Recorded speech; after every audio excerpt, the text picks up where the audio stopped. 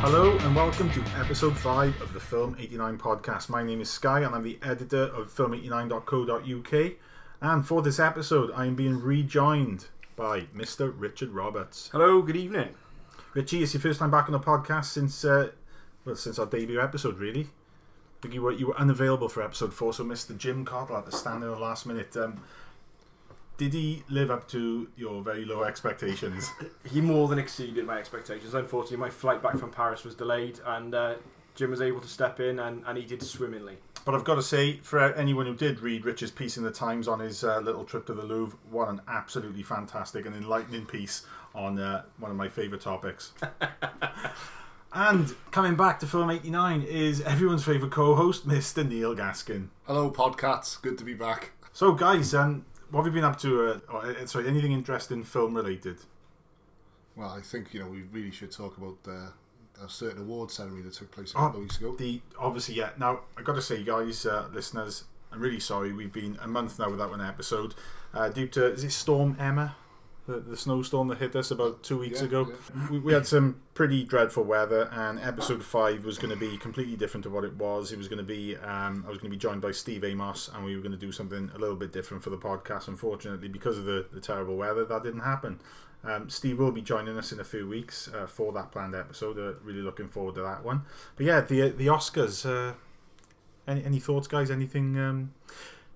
Or should we just get straight to the Infinity War trailer? Let's talk about Infinity War. Yeah, have we mentioned we're Marvel fans? I don't. Regular listeners might have picked up on the fact that we're kind of looking forward to this film. It's the subtle hints, I think, isn't it? Yeah, I think we've spent an hour and a half talking about Marvel films. That's aside from the Black Panther review in episode 4. Yeah, but this is a brand new trailer with brand new footage. Yeah, so it's only right that we discuss it because brand new conversation. Yeah, Absolutely. we're not going to go over old ground, and I suppose if we do, I'll just edit it out. So, guys, it's been a couple of days now since that 2-minute 17-second trailer, not that I've watched it 17 times, has dropped. Rich, what were your thoughts? First off, did you want to see another Infinity War trailer before the film actually gets released? No, I was ready. I've been ready for about 9.5 years. Poised. But absolutely, like a coiled spring. So no, I was more than happy to not have another trailer. And then I watched it, and what a fool I was 2 minutes 17 seconds before. Neil, you and me discussed the same, didn't you? Yeah, I said to you, didn't I? I think they don't want to oversell it, they don't want to overcook it. And then I saw it, and I was like, overcooked. No, which has well done. Yeah. That should be more appropriate. Stick a fork in me, I'm done. Stick a fork in me, yeah. My concern was that Marvel, they've done it occasionally, like they did with the Age of Ultron trailer. They showed us far too much. I didn't need to see Hulkbuster in that trailer. I would rather have that been kept a complete secret. The film didn't need to sell itself. The first Avengers film was one of the biggest films of all time. Avengers Age of Ultron was going to do fantastic money anyway. And I thought, well, do I watch this last trailer? And then, of course I watched it. And I got to say, it just completely blew me away. Easily the equal of the trailers we've had so far for Infinity War. I really do hope this is the last one now. Yeah, it was just absolutely fantastic. It's when you're stuck in a sort of hard place, really, I suppose, because creatively, you're right, they don't need to show any more trailers.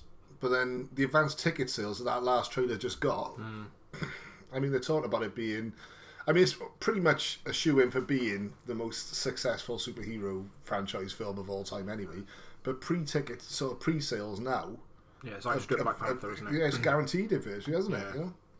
I think the thing with it is as well, we know that it's the big team up. We know that we're going to have Tony Stark and Star-Lord. We know we're going to have all these interactions, but to actually see it for those split seconds and to see the interactions and see that... You can't tell from a shorter trailer, 2 minutes 17 seconds. However, no one feels undersold. It feels you're looking forward to those moments. You really are, and I think that we're not doing a 2-hour runtime like with Justice League. It's everything they've announced today. Is it that? No, it was last week. It's going to be 2 hours 36 minutes. Yeah, so that's going to make it the longest MCU film. Yeah. We've seen 4 minutes, maybe 5 minutes of footage. If you combine all the stuff from the various trailers, and then you had the Comic-Con footage, which I have seen, a lot of the footage of which they haven't used They've now in these trailers. Yeah, I think because Thor hasn't got his eye patch and. Well, I think they just the little teasers like that. That was doctored, I think, for not to be spoiling Thor Ragnarok, obviously. But the minor criticism that was levelled at the last trailer, whereby we had a first proper look at Thanos in daylight, was that the render might be a bit soft. There was some sort of suggestion that it wasn't going to be as good CGI. A lot of people criticised it. No such concerns after seeing this trailer. I was going to say, because they've definitely. I think it's early footage, isn't it? The CG probably won 100% there. And people are stunned by the fact that we've had so many bad CGI villains in comic book films of late. Ares in Wonder Woman. Yeah. You had Steppenwolf in Justice League, both of whom were the weak points of those films. And the better villains seem to be the human villains, and they do like Killmonger. Yeah, absolutely. So just by the fact that he's a completely ruthless bastard is that's his thing. Yeah. What does he got? He's just got incredible fighting abilities, but he's way below the likes of Cap or Bucky as far as ability goes.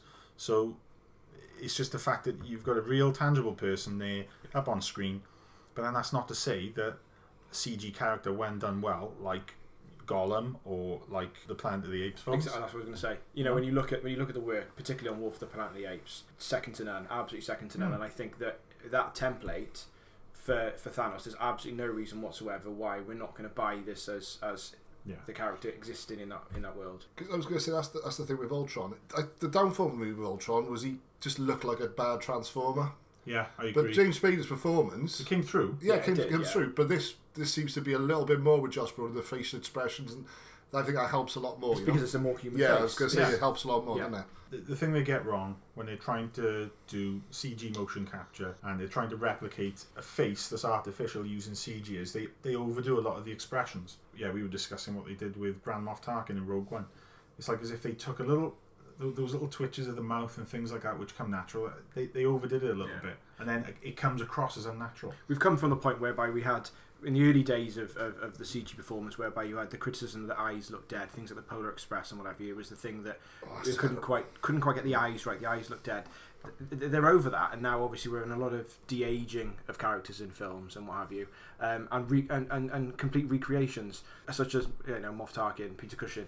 For those that didn't know that he was dead, you would be forgiven for thinking that he was actually there. It was very, very good. However, there always seems to be something as a giveaway. There's always something as a telltale, and with Peter Cushing, it is the mouth. It seems to be over. They've not quite got that right there. I think there's a difference in there between the sort of CGI sort of almost standard creation and the sort of layered stuff they're doing with the de-aging, and in particular if you look at Logan with Hugh Jackman, I mean so much of that is CGI. Yeah, and we've had this discussion about CG de-aging, and we actually didn't mention Logan. No, because Logan goes the other way, doesn't it? Yeah, it actually ages him. Well, they make him older, and then they also make Hugh Jackman look slightly younger. Yeah. Now, the younger version doesn't stand up as well as Robert Downey Jr.'s version of Stark. Again, Rich and I were discussing this because Rich now has watched it again, and we agree now that the de-aging of Robert Downey Jr. in Civil War isn't as good as the de-aging of Michael Douglas no, it's not. No. In Ant-Man. And Kurt Russell in Guardians 2. Oh. The point is that Robert Downey Jr., when they would have been trying to make him look younger, they were working off Robert Downey Jr. now, who would have had the goatee at the time. So not only are they trying to make him younger, they're trying to do that hair removal, and we know how troublesome that can be with the recent debacle of Justice League with Henry Cavill. Yeah, which was so they were going up against quite a tough task, and I think they in that little scene where we see a younger Tony Stark, I think it works really well. Yeah, our expectations of Infinity War, I think, is safe to say, are astronomically high. And there's a tease in the main three there. You've got Thor, Stark, and Cap all coming against Thanos. Yeah, and all three are shown in potentially life-ending situations there. Now, Neil, you and me have discussed where the MCU is going to go since 2008, since it started, and since we knew that they were going to create this sort of bigger universe. And obviously, there was, for me, that disappointment in Captain America Civil War, where they went against the book and they didn't actually kill off Cap, which I still haven't fully, reconciled with, because that I was so firm on that is the way they have to go. If they're going to do it now in Infinity War, and we're going to lose several characters, and certainly a few of the big ones, at the moment where we are now, what do you think would be the sensible thing to do, and who to get rid of, and who do you actually think they're going to kill off? I think it's going to be a bit of a red herring with all three, to be honest. I think potentially at least one of the main three, Thor, Cap, Stark, are going to get killed. Bear in mind that the footage we've seen from the fourth Avengers film, which is being shown, where we see current timeline Tony Stark, Doctor Strange and Ant-Man interacting with the 2012 version of Cap. Yeah. So surely that would suggest that Cap is going to bite the dust. I think it's going to be Cap. I think you might see Thor go as well, but I think there's going to be some little caveat for bringing at least one of them back. I'd say probably the Cap's the one that's going to bite the bullet here. Right.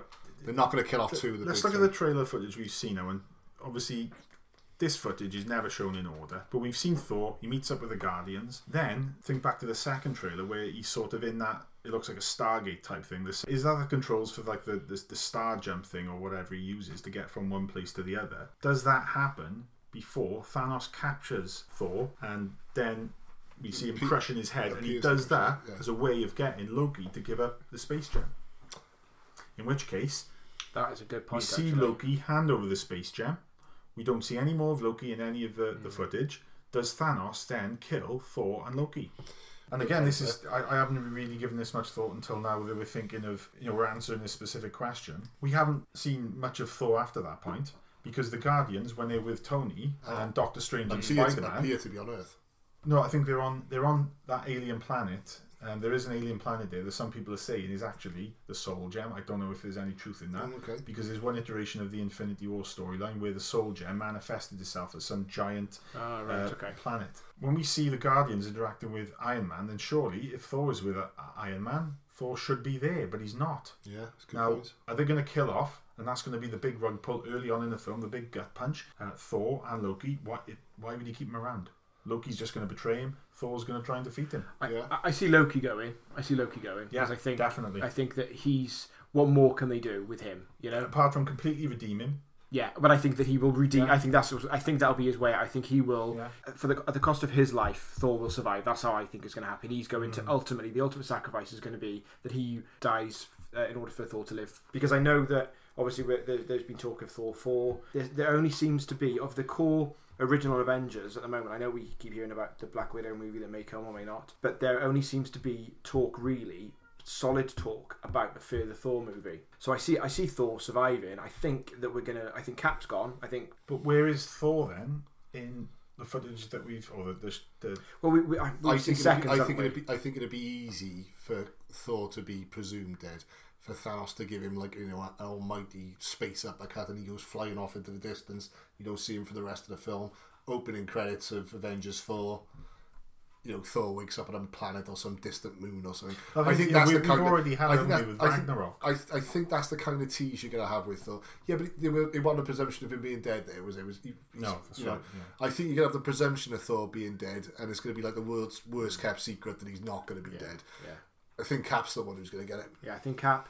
I wouldn't mind betting Bucky as well, because I think that with Bucky they seem to have set up now with Black Panther. Yeah, the White Wolf as well, because that's actually. Yeah, my thinking was that almost a sort of amalgamation of a character, haven't they, from Black Panther? Because obviously in the comics he takes the title of Captain America, isn't he? Yeah. However, I wondered whether that was going to be a rug pull as well. Was that it was we desperately want as an audience Bucky to be redeemed fully and take the mantle, and actually, Thanos takes him prisoners. I think Bucky's been redeemed now, isn't he? Yeah. But for the full sort of effect, I guess. I think you're more likely to see Falcon taking over the getting all that shield and becoming Cap. Yeah, I definitely think it makes perfect sense that Cap goes, because then we see the 2012 version, because clearly Doctor Strange is there. I don't think Thanos is going to get the time gem. It seems like the time gem is probably going to be the most elusive of the lot for him. In the storyline, when the Infinity Stones or gems or whatever you want to call them were destroyed, I can't remember how many times they've been destroyed now, and certainly on one occasion they were destroyed, and they're all destroyed apart from the time gem, which disappeared. And I always remember seeing that panel in one of the stories where they all shattered, the time gem disappeared, and the time gem is always they're all connected. The time gem is always the most elusive one, because it can just exist some other time, and it's the one that possibly preserves the lot of them. So I think Doctor Strange is somehow going to escape, even though we see him getting tortured. I think he's going to escape with the time gem, their thing is going to be, look, we need to undo all of this. Let's go back in time. Let's get Cap. I'm sure at some point in the fourth film, Captain Marvel, Brie Larson, is going to appear, because apparently any scenes now that were filmed for this Infinity War film with Brie Larson apparently have been cut. I think the Doctor Strange rug pull, I'll give you straight away. What you see him being tortured there, that's not him. That's some mystical manifestation he's given us. Could be a projection. Yeah, it's certainly projections. could. Yeah. I do have concerns about us going down the time travelling route and the Scarlet Witch's powers of creating sort of realities and what have you, and because I think to myself, where's the peril then? If it can be redeemed, they can go down a route with the story, and then it can turn out to be it was okay, it was Scarlet Witch doing this, or it was that kind of thing. It works in the comics, but like you say, on a film that becomes Bobby Ewing in the shower. And I've got and that is probably one of my big issues with Doctor Strange coming in, and with the extra sort of abilities that he has about sort of, he could be anywhere, and it just seems to be one step too far for me at the moment. But they've said, haven't they, that the macroverse and the multiverse, which have been introduced in Ant-Man and Doctor Strange, are going to play a big part in the forthcoming films. This week they've also announced, and the Russo brothers are being very secretive, very clever with the information they're dropping, the fact that 2 unexpected characters are going to play key roles in Infinity War. And the 2 characters that we've seen nothing of so far are Hawkeye and Ant-Man. Ant-Man could be in the poster that we've just had revealed, but he could just be so small that, the way they used Ant-Man in Civil War, the fact that they throw him in late in the game, he completely steals the show, and then he's gone again.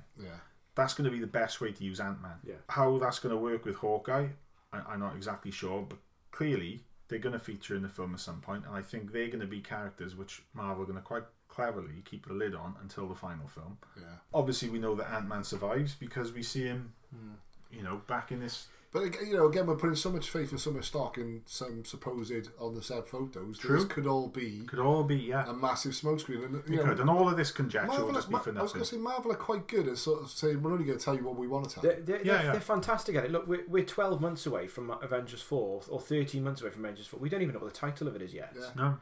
What other studio, what other sort of film company would not tell us the sort of the entire state what's coming up? So I granted the title will probably be the reveal at the end of Infinity War. There's other companies that would be telling us what we've got, and we know the title of it, whether it's Secret War or whatever it's going to be, that would tell us, well, based on the comics, this is probably what's going to happen in Infinity War. But they're so confident cards to the chest, they know what they're doing. But that's the way to do it, isn't it? That in the time where we are now, where everything is photographed, everything's snapped, everything's on the internet within minutes, the very fact that we don't know what the title is, that it hasn't been leaked at all, I think it's to their credit, and the fact they haven't felt the need to tell us anymore.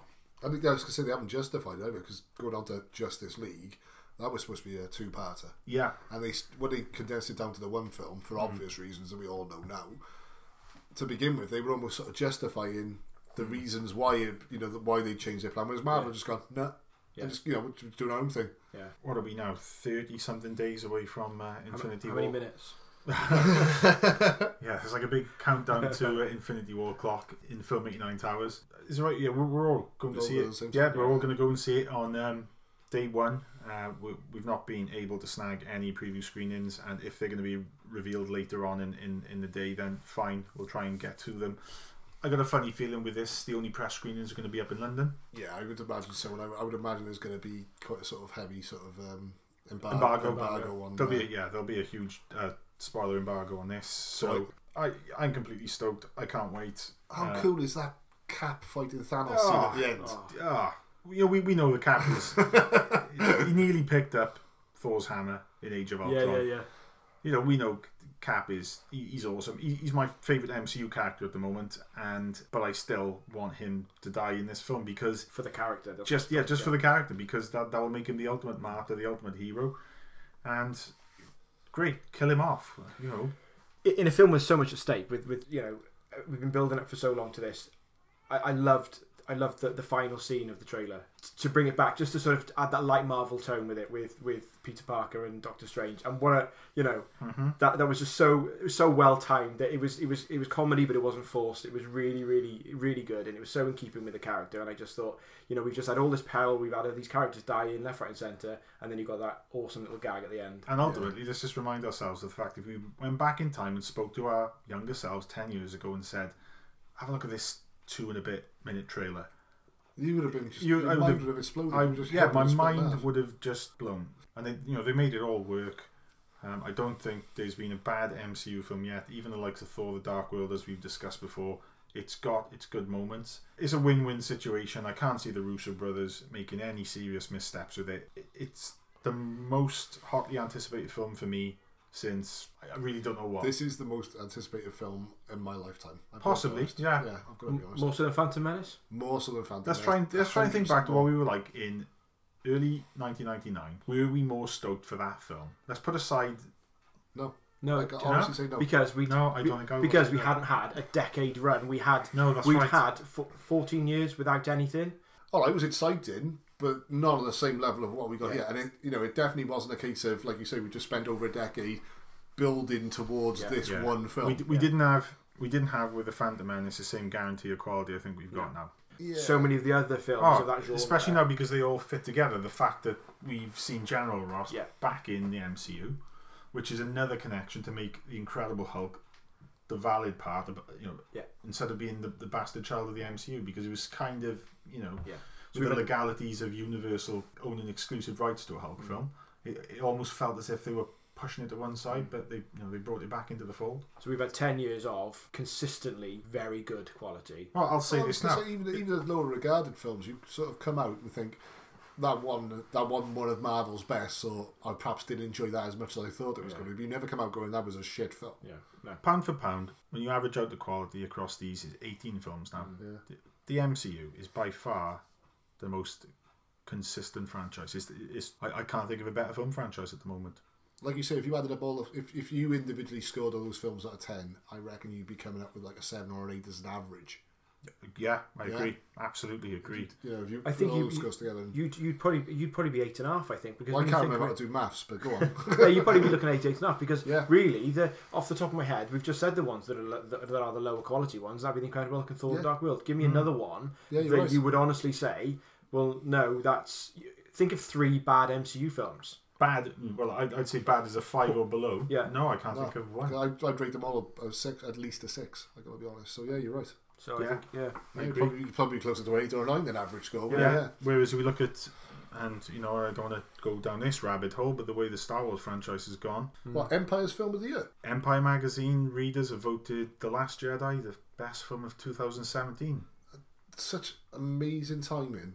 And so lucky that I don't think Neil is in any way timed with the forthcoming imminent Blu-ray release. I'm sure that's purely coincidental. Blu-ray release, because I'm sure sales of that film are going to be astronomical. Remind me again, what was the main issue with Last Jedi? Was that professional film critics seemed to love it, and whereas your Rotten Tomatoes score, it was about 50-50. Audience score was a lot lower. It was about 50%. All right, so do the readers of Empire vote for these films?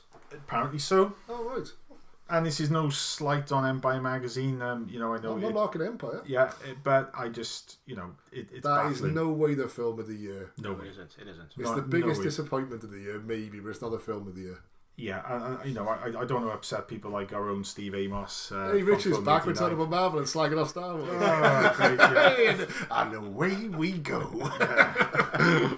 So anyway, anything else to say now on Infinity War? I think we've already eaten up 25 minutes talking about this film. I'm sure everyone's bored to tears on it now. I was going to say the last third of the film's going to be set in Wakanda almost exclusively, they're saying now, aren't they?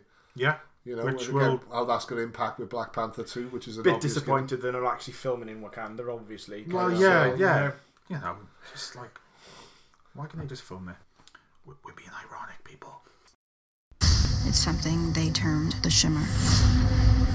Everything's stuck in a continuous mutation. It's expanding, threatening everything. You have to stop it.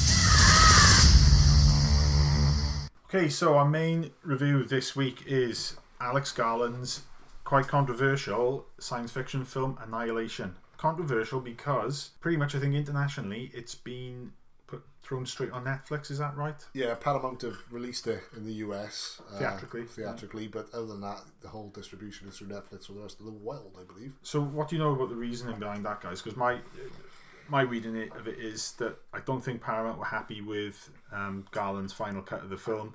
There was a little bit of argument and contention between the two. The agreement was he would retain final cut. The flip side of that was Paramount, for reasons that may seem clear now when we find out, the box office take-ins in America for the film, basically gave the film straight to Netflix. Do you know, I think it's actually quite a good move on Paramount's part, because they're unsure of a property. They release it theatrically in the US. Yeah. They then get... I'm not going to quote the figures, but I know you're talking 50 mil plus. No, you mean the budget of the film? No, the Netflix have paid for distribution. Ah, right. So you've made your money back. Yeah, sure. Plus, you get cinephiles like ourselves watching the film on Netflix and studying whether that should have been shown on the big screen. And I think that's going to be the big question, which I think ultimately, aside from talking about this film, giving our verdict of it, I think the ultimate question we've got to ask ourselves is, did Paramount make the right move in selling this film to Netflix for an international release? And is that going to be something we're going to see happening more often when studios get a little bit shaky with medium budget films? It's an easy route for a studio executive to make. I can't remember the exact figures. I know it was 55 mil they paid for Cloverfield. Yeah. For the last Cloverfield. Yeah. So I'd imagine this is around the same sort of ballpark figure. Mm-hmm. And like you say, when you've got a mid-budget film, you're virtually guaranteed to make a profit for doing virtually nothing. And the other thing as well, I think, which puts studios off, is the fact that it's an R-rated film. Well, it's essentially everything that if you were working in the marketing department, you would sort of be wary of. Really, it's a highbrow, high concept, sci-fi, like I say, R rating. It's ringing the alarm bells of, we're not going to sell many toys off the back of this, so the McDonald's Happy Meal is not coming off this one, is it? Yeah. So just to give a brief rundown of the plot, it stars Natalie Portman, who plays a biologist by the name of Lena, whose husband, played by Oscar Isaac, has been missing for 12 months. He then just returns out of the blue with very little memory as to where he's been. He then becomes gravely ill, and on the way to hospital in an ambulance, they get ambushed by government operatives. Service, She then finds herself in a government installation that is on the edge of some sort of alien anomaly. This anomaly seems to be growing, and Natalie Portman very quickly puts her name forward to go into it to sort of find a cure for her husband, who is dying, having been the only person to come back from this thing in the Shimmer. The Shimmer, which has been there for, is it 3 or 4 years, something like 3 that? years, I think. 3 years. It's growing, hasn't it? It's been multiplying for 3 years. The doctor that sort of coerces her into going into the Shimmer is played by Jennifer Jason Leigh, and then a team of 4 females, Tessa Thompson being one, who we recently saw in Thor Ragnarok. Valkyrie, yeah. They end up going into the Shimmer, this sort of alien environment, which is, it's basically Earth, which looks to have been altered by this sort of phenomenon. So, going into it, Richie, what were your initial thoughts on Annihilation? Right to the start, I thought it was very, very good. I was very, very much into it. I was enjoying. I felt like it was. I like the fact that obviously we knew that she'd come out of the Shimmer, so we knew that this, as Hayden says in his review, we knew that it was going to be about the journey. It wasn't going to be about her coming out. So we knew that, which I liked that. I thought visually, aesthetically, very, very pleasing. I liked the way that it was shot. I liked the music cues. I felt that it was clearly intellectual. It's clearly going to be something you're going to be thinking about. It was something that was going to disturb us as a viewer, which I really liked. I really got into that. Sort of as it progressed, then it didn't stick out to me that it was a team of 4 females. I know people have commented since, so it's sort of that might be one of the reasons why it was sold to Netflix internationally, because they didn't have the confidence in the fact that it was an entire female cast or have you. That didn't stand out to me. That wasn't an issue at all for me. I was enjoying it. It was a bit slow. It was okay, but it kept my interest and it kept ticking along. I liked how when they started to discover what the effects of the Shimmer were with the cross sort of pollination of DNA. Initially we had the alligator with the numerous shark's teeth. With the shark's teeth. I thought that was really it was really well done and really good, and it was really getting you thinking. It was that sort of all of the forest and everything. I thought visually it was really, really pleasing. So that was I was sort of halfway through. I was happy, and I thought, I'm along for the ride for this. Yeah, sorry, we should have said up front, we're going to be spoiling this film completely. If you're planning on watching Annihilation, turn us off now, go watch it, and turn us back on, listen to our review once you've seen the film. So yeah, we are going to be spoiling this film quite heavily. Neil? Really kind of lost with this film. Seeing the sort of brief trailer for it, I really didn't know what to expect with the film. I thought there was going to be one or two things. I thought it was either going to be an in-your-face action type sci-fi or a very sort of intellectual sci-fi. And I think it settles somewhere in between the two, really, doesn't it? Like you said, the cross-pollination aspects of it. Obviously, we all know it's got loads of references to The Thing. You know, definitely that type of... Yeah. Very inspired by The Thing. What I would say with this, like I say, the same thing with the all-female cast.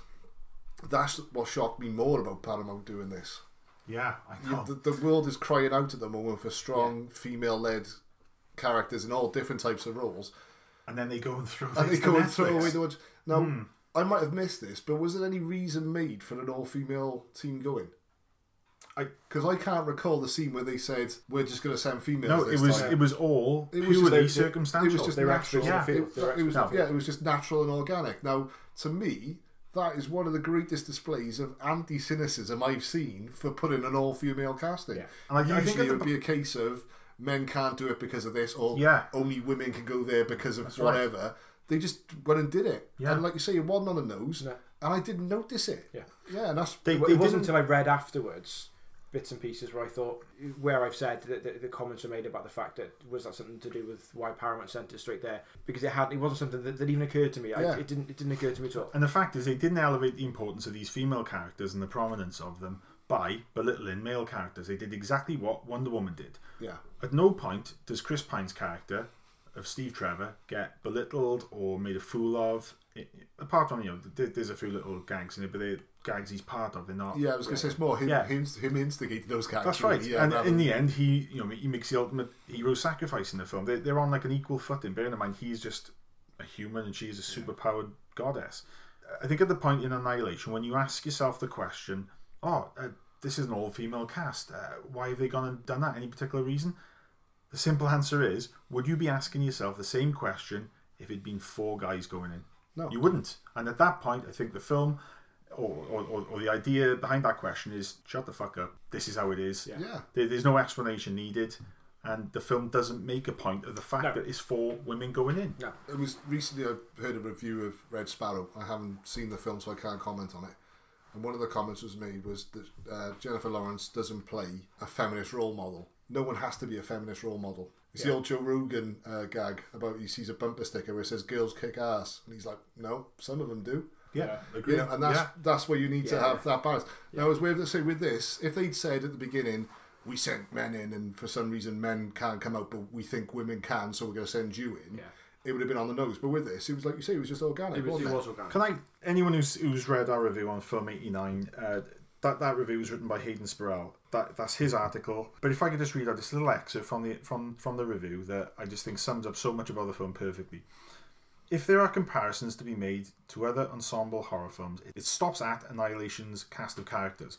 Gone are the tropes and the inconceivable actions of intellectuals and professionals, replaced with characters that act in accordance with their motives, their predicament, and their level of expertise.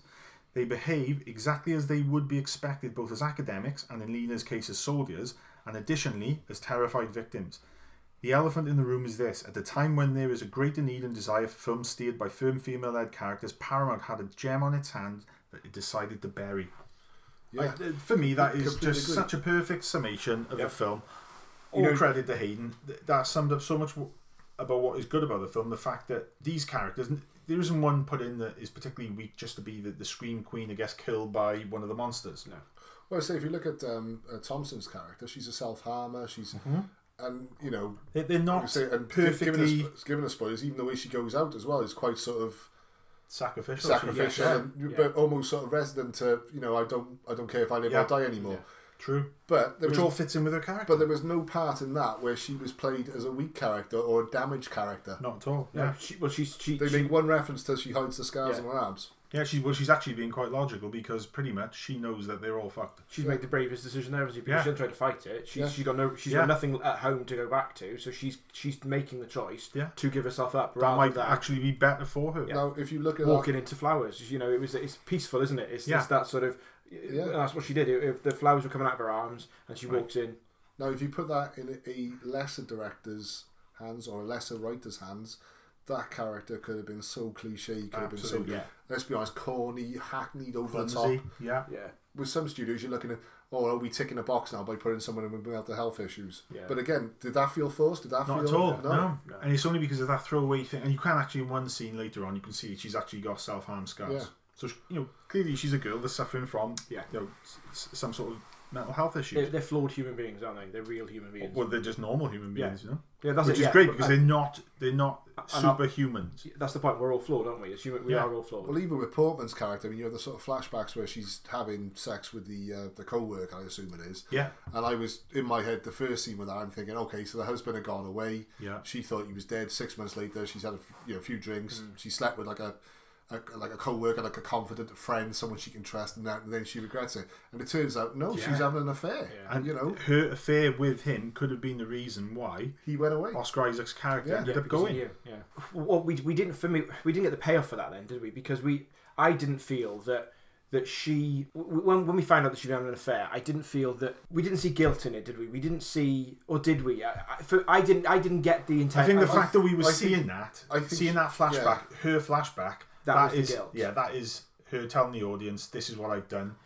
Now I realise that my husband probably went away, sacrificing himself because of what I had done to our relationship. That's the guilt. I think that's the thing as well. I think she'd almost spent all that time that he was missing in action. I think all the time that he'd been away, I think that was her period of guilt. And then when he came back, she was so relieved. It was almost, right, we can start again. And of course, he's taken away from her again. So it's more...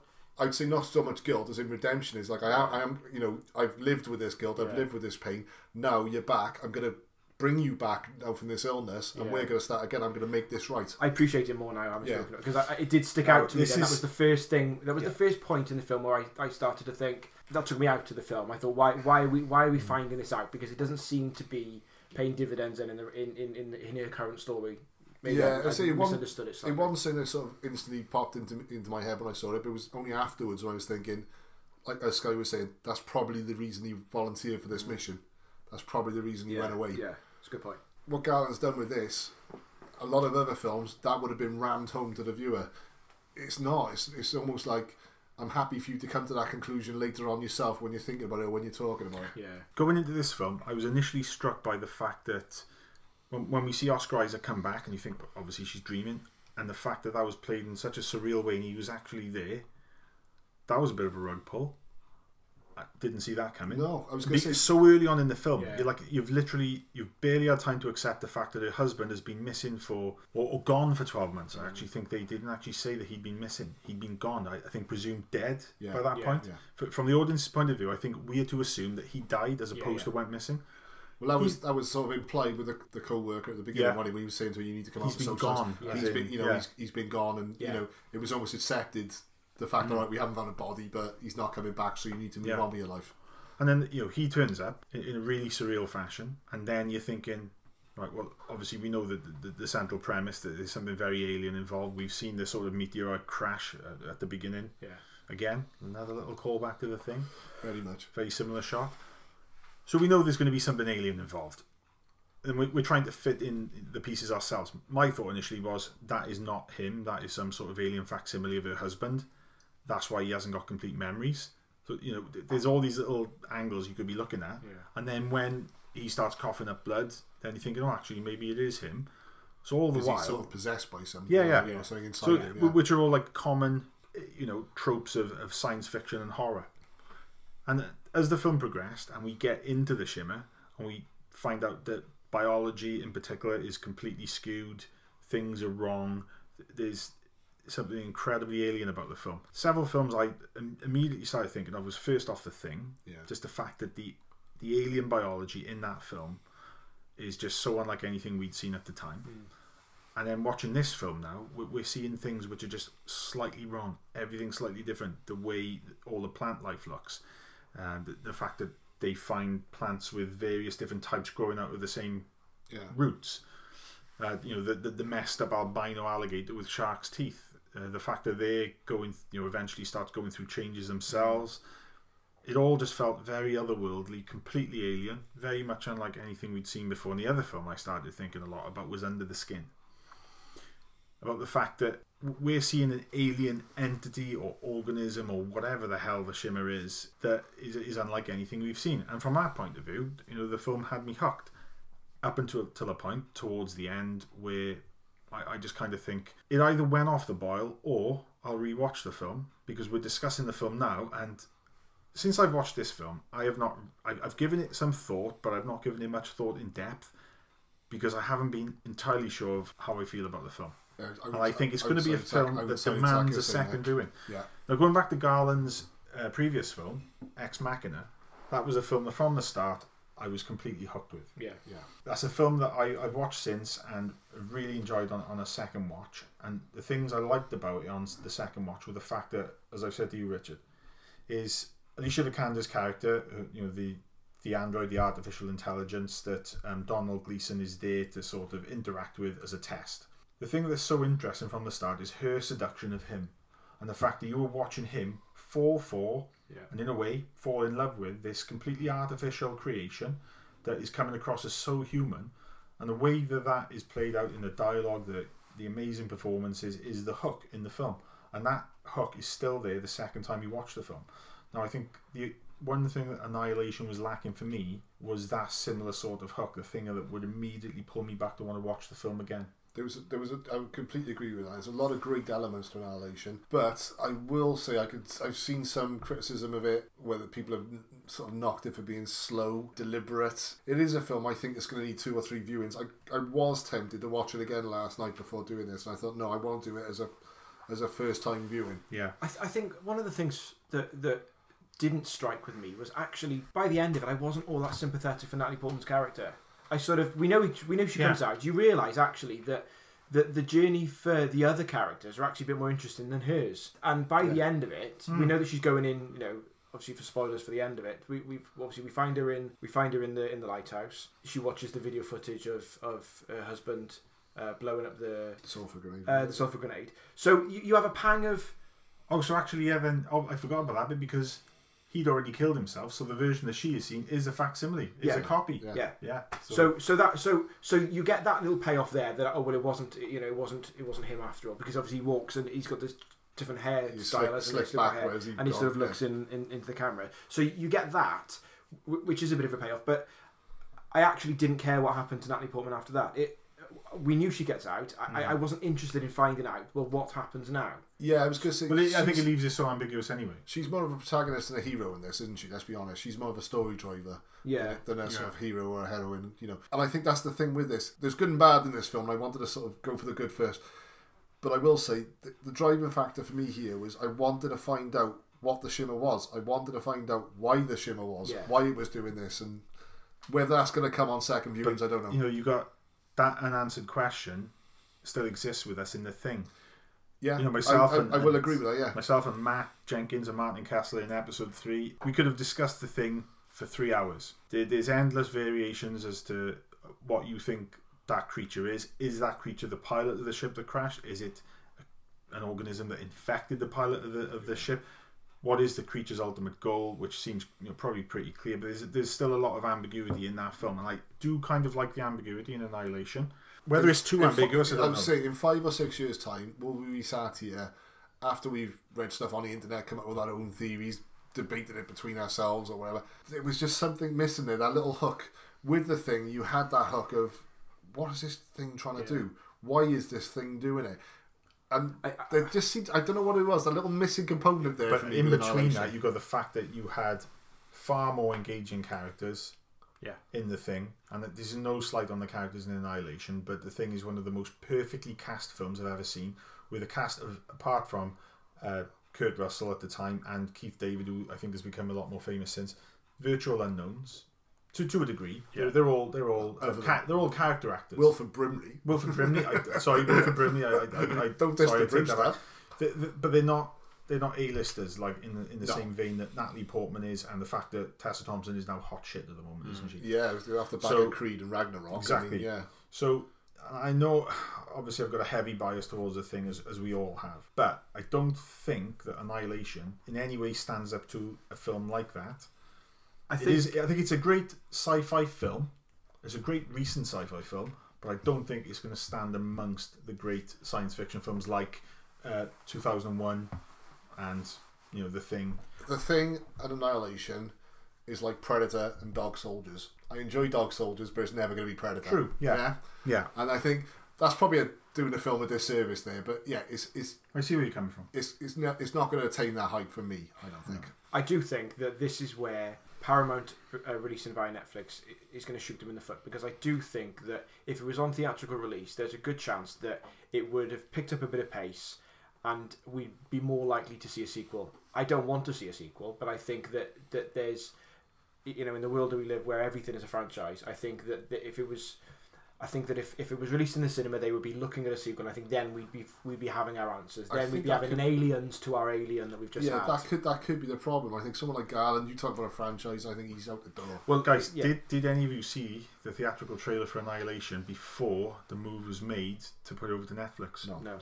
I saw the trailer a few weeks back. My immediate thing, I think I was with my wife at the time, I turned to her and I thought, that doesn't look very good. We always do that when we're watching trailers in the cinema. We always say, is that going to be any good? And with that film, I think we both looked at each other and just thought, and that, I don't think from the offset Paramount had marketed that film particularly well. I don't think they know what they're doing with this. Oh, I don't think they did at the time, which is probably has gone and fueled the decision to give this film to Netflix. Well, I've read that with the thing with the test audience. I say they distributed the film via Netflix. They've made their money back off it. It's a safe, like I was saying, it's a safe bet. If you look at 50+ million. But what I don't made want, your money back. As someone who likes to see films in the cinema and doesn't want to see the death of cinema, which I don't think we will, but if moves like this become more commonplace now, we're going to have studios being a lot more twitchy when it comes to releasing those films, such as if a studio had made a film like Deadpool that could have been a risk. So and thought, well, let's just give it to Netflix because we know we can demand $100 million for a Marvel property to Netflix. They will bite our hands off, and then we're going to be guaranteed we're going to spend $55 million on making the film. We're not going to spend anything really on marketing it because we're going to just sell it straight to Netflix for $100 million or say $120 million. Well, that could be the new way of getting around the 3 times budget issue, where a film is said to have to make 3 times its original production budget to cover marketing costs which are not part of the production budget. Well, it's similar to what we were talking about. I think it was Jim that brought it up last time, where you got film companies now that are spending millions on getting a Super Bowl ad, and all you got to do is put it on Facebook. Yeah, all you got to do is share that video on Twitter, and you've got 10 times the audience. Agreed. And it doesn't cost you a penny. All right, it costs you a production value, but the guy makes a trailer. The guy who makes the trailer works for Paramount anyway, so it doesn't make any difference. Yeah. This could be a double-edged sword. Hopefully, it'll be the right move for Paramount. It's dodgy ground with Netflix for me at the moment. I don't know whether I approve or disapprove of it. If you look at a film like Bright, for instance, sake, which I've reviewed Bright, I didn't give it a particularly good score. It was an okay film.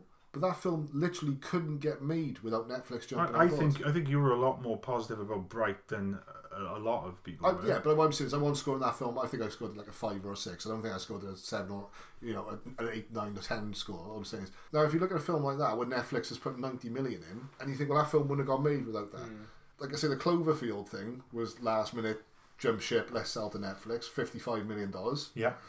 Annihilation, I would imagine, is going to be in the same sort of ballpark. Would Annihilation have got a theatrical release anyway? Or I think that's what they were heading towards. The fact that they were put in the trailer in UK cinemas, back at 8 weeks ago or whatever it was. I can't remember the exact time I saw it. It wasn't that long ago. I think it was a week or 2 before the announcement that they were going to pull it from theatres. Do you know, you are right. I did see it in the cinema. Well, I remember. I think you are right. We were having a conversation, and I think Hayden, who's over in Australia, was saying that he really hopes that he gets to see Annihilation in the cinema. That's right. And I think at that point I was like, whoa, what's going on? Why is it? And having already seen the trailer, I thought, well, what the hell? They can't. Surely they cannot pull Alex Garland's next film. Bearing in mind how great Ex Machina was. Oh, it's a great film, fantastic film. Fantastic. For what it is, we'll talk more about it after this. Well, let's talk about it now. Ex Machina. Is Annihilation as good as Ex Machina? No. I was very surprised to find that they'd actually done this. Because as much as I didn't think that from the trailer the film was for me, I've now seen that trailer wasn't particularly well put together. It actually come across as a young adult adaptation of a book that I wasn't particularly aware of. But when I saw the final film, I thought the tone and everything was completely different to what I'd seen in the trailer. And it was actually quite a gritty, adult, intelligent science fiction film. Yeah. But I don't think that is what that Paramount trailer was selling. It seems strange now not to back Garland. If I was Paramount and I can get Garland's next film, I'm thinking, well, this is my Villeneuve now. This is the guy. This is the guy that's going to take people on. Yeah. Well, I've got an all-female cast. Yeah, again, how well is that going to go down at the moment? You got, let's be honest, Garland, Carl Urban recently, is crediting him as being a director of Dredd. He's saying that was the film's director. Oh, he's not credited as the film's director, but he was our director. He wasn't just a screen. I can't remember the original director's name now, so I do apologise. There was documented sort of troubles there with the studio. He jumped ship late in the day. Garland stepped on board. Carl Urban saying, no, right from the start, this was our director. And then we're doing this as well. If I was Paramount, I would be literally going, we've got the world's greatest emerging director. One of them, yeah. Yeah, Well, but, if you're the studio exec, it's the greatest, isn't it? Obviously, yeah. That's what you're trying to... We've got, an all-female cast featuring most highly regarded actresses in the world at the moment with Portman. Yeah. A rising star in Tessa Thompson. And we got everyone's sort of like tip for the top in Thompson, And fucking Oscar Isaac. Yeah. That's Oscar Isaac is... And how awesome was he in Ex Machina? Unbelievable. So fantastic. It's not him, is it? It's him. Obviously, it's him. But that's acting, isn't it? That's tremendous. That you couldn't get. You don't watch that thinking that's Poe Dameron in there. No, he is Oscar Isaac. Yeah, he's brilliant. Everything I've seen Oscar Isaac in, Drive, when he turns up as the ex, the gnarly boyfriend who's come out of prison, who's involved in crime. For a fairly diminutive looking guy, how much menace and presence has that guy got? Oh, he looks like he would cut you. Oh, he would cut you without thinking. And he wouldn't just cut you; he'd slice your femoral artery or something. Oh yeah, he looks like a guy that can, when he's playing a nasty or a capable antagonist role, he's great. Yeah, and you say Ex Machina, he's almost like sort of Steve Jobs on steroids, isn't he? Yeah. And we're thinking that he's going to be the antagonist, but he's not. Yeah, but the way he plays it, you're thinking. Well, he's a dislikable man, isn't he? He is. He's not a nice guy. He's an interesting character. Yeah, very interesting. Yeah. And so you've got him as well. I just to think... me, all the elements were there now, just to say, hey, you guys want to make another superhero film. You guys want to make, another Fast and Furious. Look at what we're doing. Yeah. And Paramount, I think, really did let themselves down with this. I think, however we feel about this film, the fact that we are comparing a little bit unfavourably to Ex Machina, and I would imagine on second viewing, I think we're probably going to find a lot more that we like about the film. Yeah, I've no doubt it's a film that I'm probably going to watch at least 3 times in the next 12 months. I think that ultimately, this move the Paramount has made, the fact that they're denying a theatrical release to an all-female led, very well written, very well made and well acted science fiction film, an intelligent science fiction film that you don't get that often, or you don't get often enough, I think it's a bit of a bum move. But flip side to this, what if the second viewing I don't enjoy it? Well, I can watch it for the second time on this. I think the fact that let's look at Arrival. I was lucky enough not to watch Arrival in one sit in the cinema. Yeah.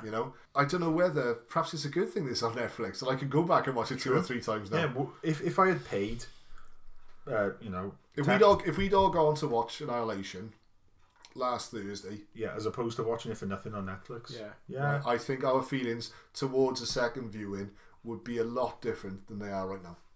Possibly. If we'd gone to the cinema last Thursday and I'd said to you, look, let's go back on Tuesday and watch it again. Yeah, no, maybe. No, that's right. Yeah. Whereas, much like you, earlier on today, I thought, shall I watch the film again? And unfortunately, I didn't have time. I wish I had.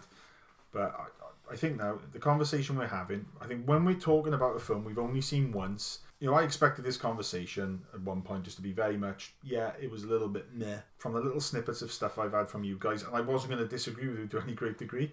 I'm certainly not as positive about the film as Hayden was. I'm not disagreeing with Hayden. Hayden's got a fantastic way of writing about a film, and even if you disagree with how he feels about the film and the positive things he's highlighting, he's got a way of putting it across that I can't argue with what he's saying there, because he's doing exactly what I think you should do as a writer. And I'm sorry to blow smoke up the ass of someone who writes for our website, but it's a great article. The excerpt I've just read is as good as a piece of writing about a film I think you'll find anyway. But he said in 4 lines what we were trying to say. Exactly. 25 minutes. So credit to Hayden, brilliant piece. I can't argue with him, and don't feel passionately either way about this film to say, no, it's a load of pretentious shit. I don't feel like it is. No. I think it's a little bit ambiguous in places, which could piss a lot of people off. Overall, I think it just loses its footing towards the end. Yeah. It lets itself down a little bit. It didn't stick the landing like I think a great film, a great science fiction film. Well, let's talk about that ending as well. Bringing the humanoid type character in at the end, and the little sort of dance they do at the end. Were you sort of slightly let down at the end that you were kind of seeing what the thing was? I didn't like the representation of the creature. The fact that it reminded me of that sort of the creature that Scarlett Johansson was underneath the artificial skin she's wearing in Under the Skin. Yeah. But the fact that in Under the Skin, when I saw it, I was just like, wow, that is. I'm seeing what she is, but at the same time, I don't know what she actually is, what she's made of. She just looks completely alien, even though it looks like her. It floored me. That was where... Whereas this thing just looks like a CGI blob. It looks like a bad version of the aliens from Signs. Jim Cottle referred to it as, I like the bit at the end when Natalie Portman dances with the guy in the gimp suit. Yeah. No, that's right. Yeah, it just I And don't there think was something about it. There was the moment where she was pinned up against the door, and I thought, this is going to go a step beyond now. This is we're possibly going to see funky. There's possibly going to be some copulation, some alien love. some intercourse going on at the moment, and I thought some tentacles. Yeah, I wasn't sure I was ready for it. It's going to segue into a bit of manga tentacle porn. Yeah, it didn't. Thankfully. Thankfully. But that was where the film it lost me. Then that my interest went when that happened. It went, and then when we get to the ending. However, I will say the soundtrack and the sort of piercing noise to that. Fantastic. It's fantastic. Yeah, if I can rewind what I just. Yeah, I was going to say. Apart from that, because that was. Yeah, that was brilliant. That was disturbing. almost disturbing, wasn't it? Yeah, That sort of tone that was striking. So. I was going to say for the final scene then, where the questions are being asked now. Well, is it Natalie Portman? Is it not? Well, I think that's going to be to your own interpretation. I think that's what. But at no point do we see Natalie Portman throughout. There's no switch. There is no switch. You saw the little explosion type things in her eyes. And she said to us earlier that it's part of her. It's great. So having spent the time there and clearly coming into contact with Oscar Isaac now as was there a reflection of Oscar Isaac in her irises rather than I think it can be played both ways. I think the DNA is in her and it's slowly taking over her and possibly with her now being with him, who is all. See, I took it the other way. Like the gimp suit guy was the clone, and he was going to kill her and become. Well, it was going to kill her. Well, I think that was the intention. Was the intention? But then with the little flame things in the eyes, like you said, I was then thinking, well, is there some sort of like seeping bacteria or like a pore? Either way, I think at the end they both. He clearly is alien. Well, he actually admits, doesn't he? Yeah, he's not. I'm not. Yeah, it's one of those endings that's ambiguous, and you can leave open to your own interpretation. I just think 20% of the film, I think. Yeah. It was a little bit of a step down for me. It's my only real problem with the film. Other than that, for a film that we watched on Netflix, pretty much for nothing, because I don't count as having paid for that, because you got it anyway. You paid for it exactly. Anyway, yeah. I've already got Netflix. I've not put my hand in my pocket to pay for that film. Yeah. I think it's definitely value for money. It's not a film I watched and immediately forgot about. It's not a film I watched and dwelled on to any great degree. It's just been sort of in between there. No, I go the other way. After first watching it, I sort of thought, oh Christ, I've got to review this. Yeah. I thought I've just literally got nothing to say about this film other than nitpicking. Yeah. And I always like to sort of, have more positive than negative. Yeah. I was straight away sort of dubious, thinking, how am I going to... Oh, it looks great. That's what everyone's... Oh, it looks great. That's bollocks. You look great. Agree. Go buy a magazine. The days... It wasn't immediate. It was the days after. And I was trying... I did read Hayden's review, because, like I say, I love reading Hayden's stuff anyway. But I was trying to sort of stay away from any sort of debate about it and trying to sort of get it straight in my head whether I liked the film or not. Yeah. And then I thought, Christ, I've just spent the last 3 days thinking about this film. Yeah. And I think it is like that. I think it's a grower. I think... To go back to the film and comparing it to, it's got under your skin. Yeah. I only saw it Saturday, so I'm 2 days. My initial feelings were I was glad I'd watched it. I did not enjoy it. The last quarter of the film, the last 20 minutes of the film or what have you. It didn't live up to what I was expecting throughout. So I was slightly disappointed. And of course, if it had a good ending, you remember what the last sort of few sequences, don't you? Yeah. And that's what you come out with. Your general feeling of the film is what you've seen at the end, and then you sort of think back over it. I think a good film a great film can be spoilt by a poor ending or an ending that just doesn't. Yeah, you know, you're saying it more eloquently than what yeah, I'm trying to say. If it's rushed or if it's if it's like on the nose or it can ruin a canna. Yeah. And I think that's almost a danger with this film because I say it is a slow burner. It's not, if you look a lot of the time when they're going through it, there's a lot of downtime in this film. Yeah, and I don't think it's little hints and what's the fungus thing about and. But I don't feel like let's talk about the fucking bear though. How fucking cool was that bear hybrid thing? There we are. The bear. Sorry, whatever it is. It was boring bar the bear thing. Yeah, which when you've seen it in the shadows and you see in brief glimpses of it, it's not particularly. You can't tell what it is. But when you see it up close, the fact that it's got a skeletal face, it mimics human voices of people it's just killed. I thought it was a stag's face. I thought it was like a long sort of stag's face. It's like a long nose. It's got no flesh on it. That's what I mean. It was like a stag's head, yeah. wasn't it, mixed with a bear. Yeah. It's this mishmash of biology. The fact that the thing it does with his voice is just wrong. It was capturing her cries, wasn't it? It was her screams. Yeah. It was like her last breaths, and it was. And that alone, that sequence where obviously they're starting to go, they're starting to sort of lose their mind, aren't they? And the one, I forget the name, but the one character has the rest of them tied up. Yeah. And that sequence. Anya Thornton, Rodriguez. Yeah, that sequence is probably the best sequence of the film, arguably, I think, because it was, with everything we'd had teased throughout, with that bear, with the voice, it was just that, and then with the violence that came afterwards. Then when obviously when she died and the bear swiped the jaw off and what have you, and you thought that was the Natalie Portman's character that was on the floor then, and the bear went for it. He knocked her over and sort of hit her across the floor. Yeah. It was, that sequence was tremendous. Absolutely, I thought it was really, really good. It was brutal. It was brutal, and it really. Tense, it's eerie. So a minute or so, it was just walking around. I mean, you're tied to a chair, and without it being an alien hybrid bear, you're tied to a chair, and a bear walks in the room. You're shitting yourself. Yeah. But the fact that this is like some sort of hybrid that is like screaming with a woman's voice. Yeah.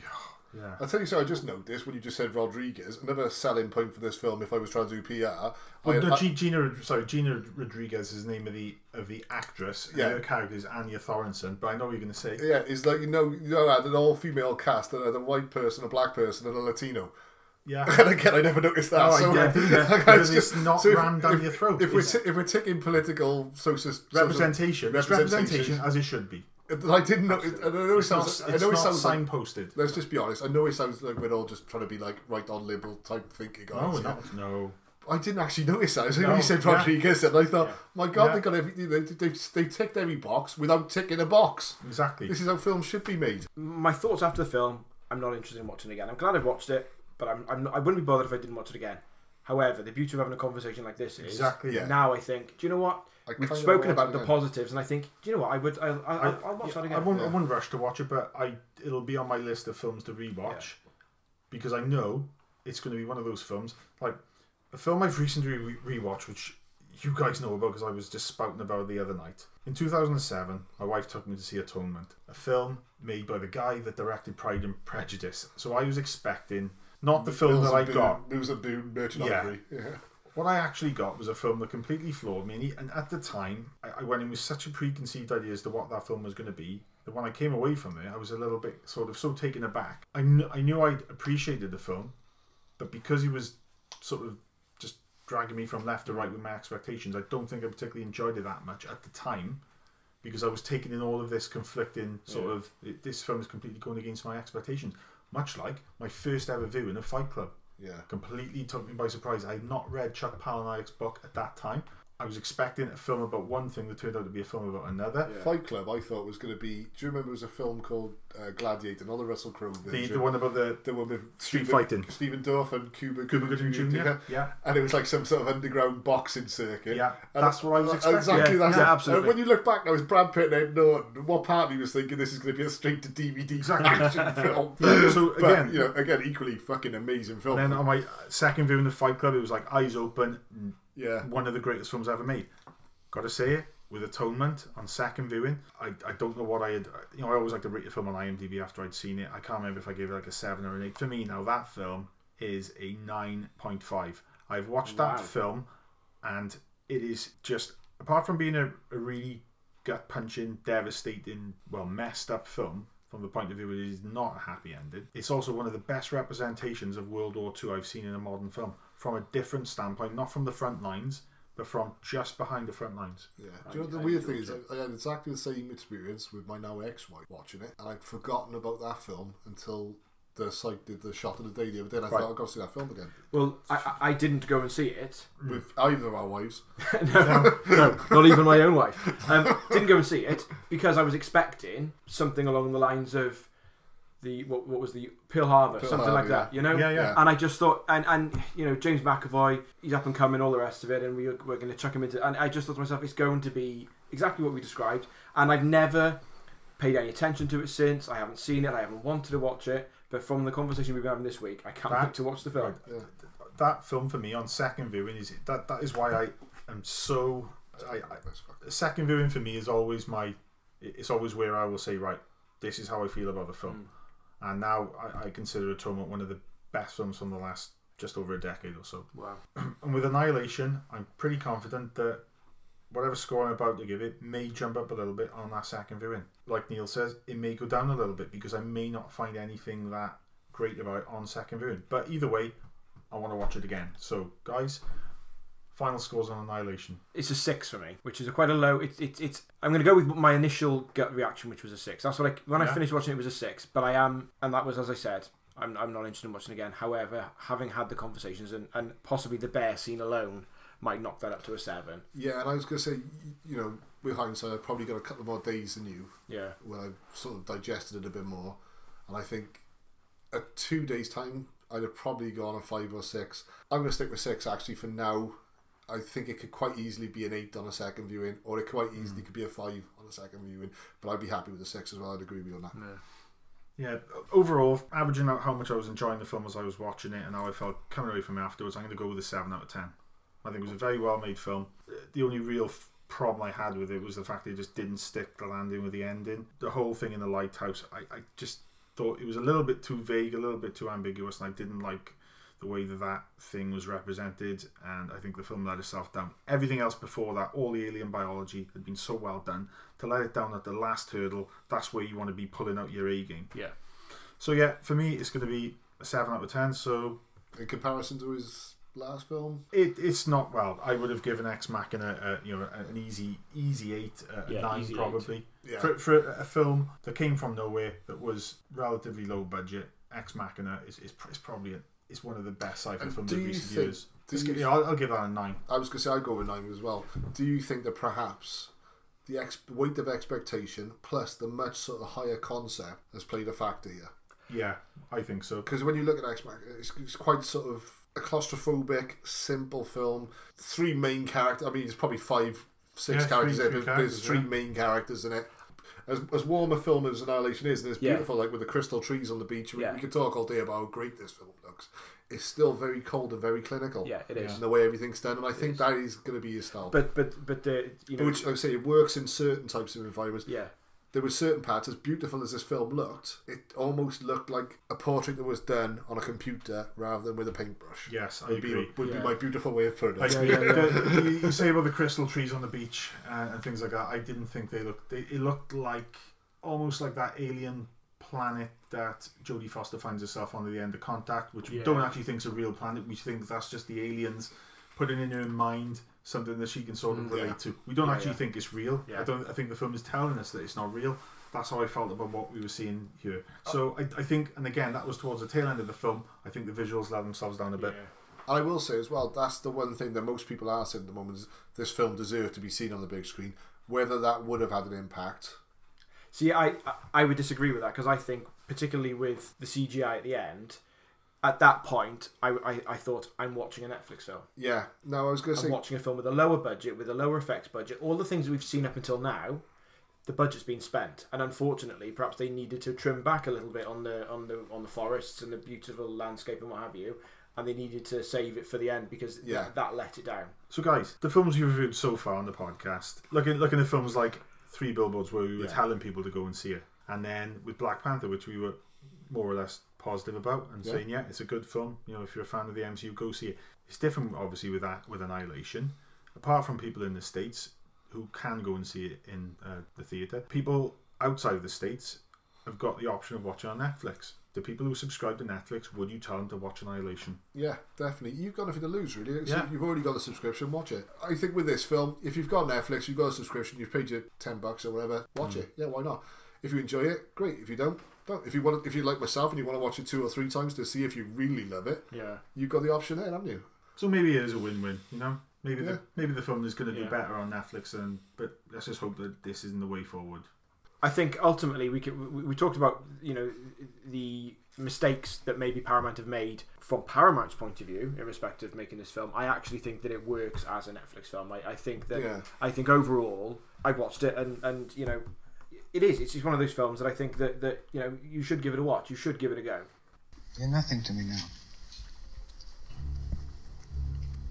You're not a brother. You're not a friend. I don't want to know you or what you do. I don't want to see you at the hotels. I don't want you near my house. When you see our mother, I want to know a day in advance so I won't be there. Okay, and now is the part of the podcast where we do or talk about our favourite things. And this week we picked our 3 favourite actors. That's actors, male. And before anyone jumps on the bandwagon and attacks us for being sexist, if we picked male and female to do now, we'd only be picking 3 each, and it would preclude or prevent the opportunity to speak about actors female later on as another topic. Yep. So we're going with actors male. Who wants to go first, guys? Yeah, I'll go first. Okay, so the first person is Denzel Washington.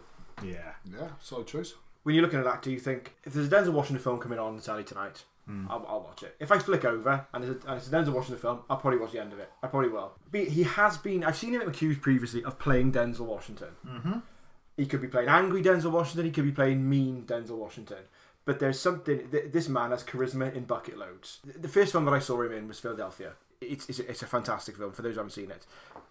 We'll talk about it another time in any great depth, but that was the first film I saw Denzel Washington in, and you know, he started out in I think it was St. Elsewhere, the American hospital drama. From Philadelphia, we had Malcolm X, we had Training Day. I mean, I'm ashamed to say I've only seen Training Day once, but how good a film is Training Day? You know, this guy, what? There's a lot of controversy about whether or not he should have had the Oscar he had for that, but it's a great film. Denzel, I agree with you.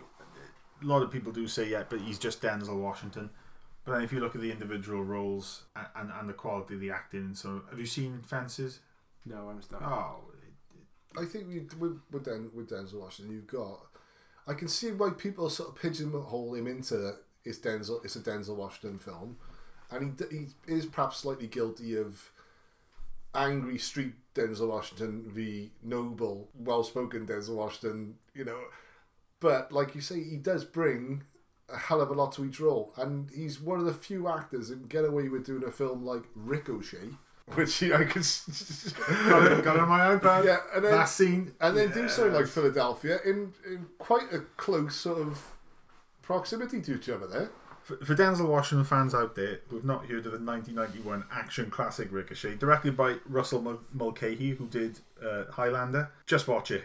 Yeah, it's written by Stephen E. D'Souza, who wrote Die Hard and Commando. It's actually set within the same universe as the Die Hard and Commando films. I always go back to Philadelphia. I love that film. It's a fantastic film. It was a turning point for Tom Hanks and Denzel Washington. He was outstanding. If you watch it, it's great. It's really, really good. So for Denzel Washington, the very fact that Denzel Washington is in the Magnificent Seven remake at the moment is probably the only reason why I would watch the Magnificent Seven remake, having not watched it. Because he's playing the Yul Brynner part. It's alright. And that's what I expect. It's alright. You know, man of the moment, Chris Pratt as well. But generally, I think if Denzel Washington, he's the person I thought, I wouldn't mind seeing his take on Yul Brynner's character. I think if you want just a great example of how good an actor he is, just watch Fences from 2016. It's pretty much like watching a tight sort of stage play, because it's all about the performances. Yeah. He's just amazing. Fantastic film, incredible performance. I agree. He's just a fantastic actor. He is tremendous. Is my word of the podcast. Yeah. My number 3, I did it a bit. They don't have to be in any particular order. They're not going to be in any particular order. No. I'm not saying they're the best actors. They're probably just my favourite actors, and they're people who are consistently giving me good films. I was going to go Christian Bale. He slightly annoyed me by just being a bit of a knob, really, haven't he? He can be off screen, yeah.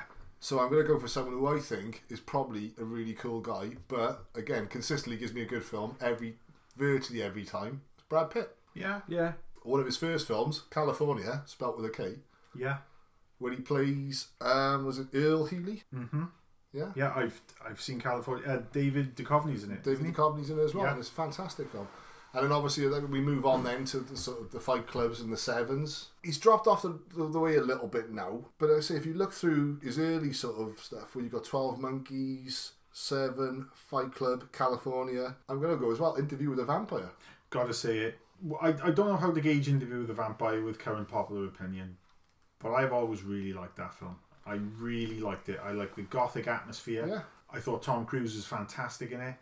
And I'm going to do what I do in every podcast and say it's another one of those films where I go, I don't like Tom Cruise.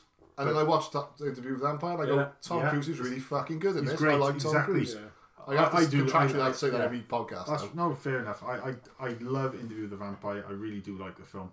And I think both Pitt and Cruise are great in the film. And if you look at... And Kirsten Dunst, outstanding. Yeah, if you look at diversity there, and you look at Louis in Interview with the Vampire, and then you look at One Punch Mickey in Snatch, yeah, how is this the same person? Absolutely. And again, Tyler Durden, one of the most iconic film characters of recent memory. You can even take a run of them on a middle of the road film that shouldn't be anywhere near as good as it is, like World War Z or Z. Yeah. And I don't know if it's him that turns into a good film, but he is usually the anchor of a good film. I can't ever remember seeing Brad Pitt be in anything and just think, God, he was awful. True Romance is Floyd, the stoner. Yeah.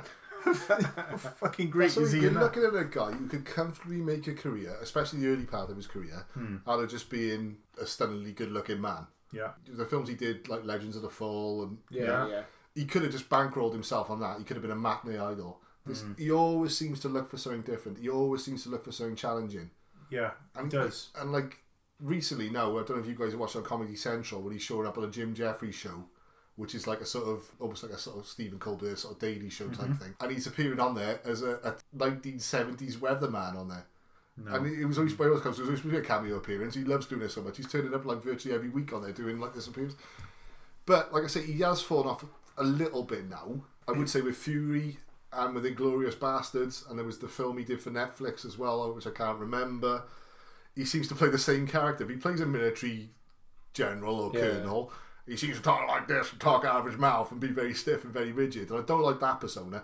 But on the whole, especially when you're looking back the sort of mid-90s, this guy was literally just 10 out of 10 punching his weight every time. He's far better than you think that he is. When you start looking at him, the way you were describing how he went from, it would have been easy for him to go down that route, like Leonardo DiCaprio kind of thing, that sort of, And I think DiCaprio was actually based a lot of his career choices on Brad Pitt's sort of role model. I think they've got similar career trajectory. DiCaprio was a young, pretty boy. If you look at like Brad Pitt starting off with like California and Thelma and Louise, where he's playing these sort of gritty, dirty parts, and then he goes to the Legends of the Fall.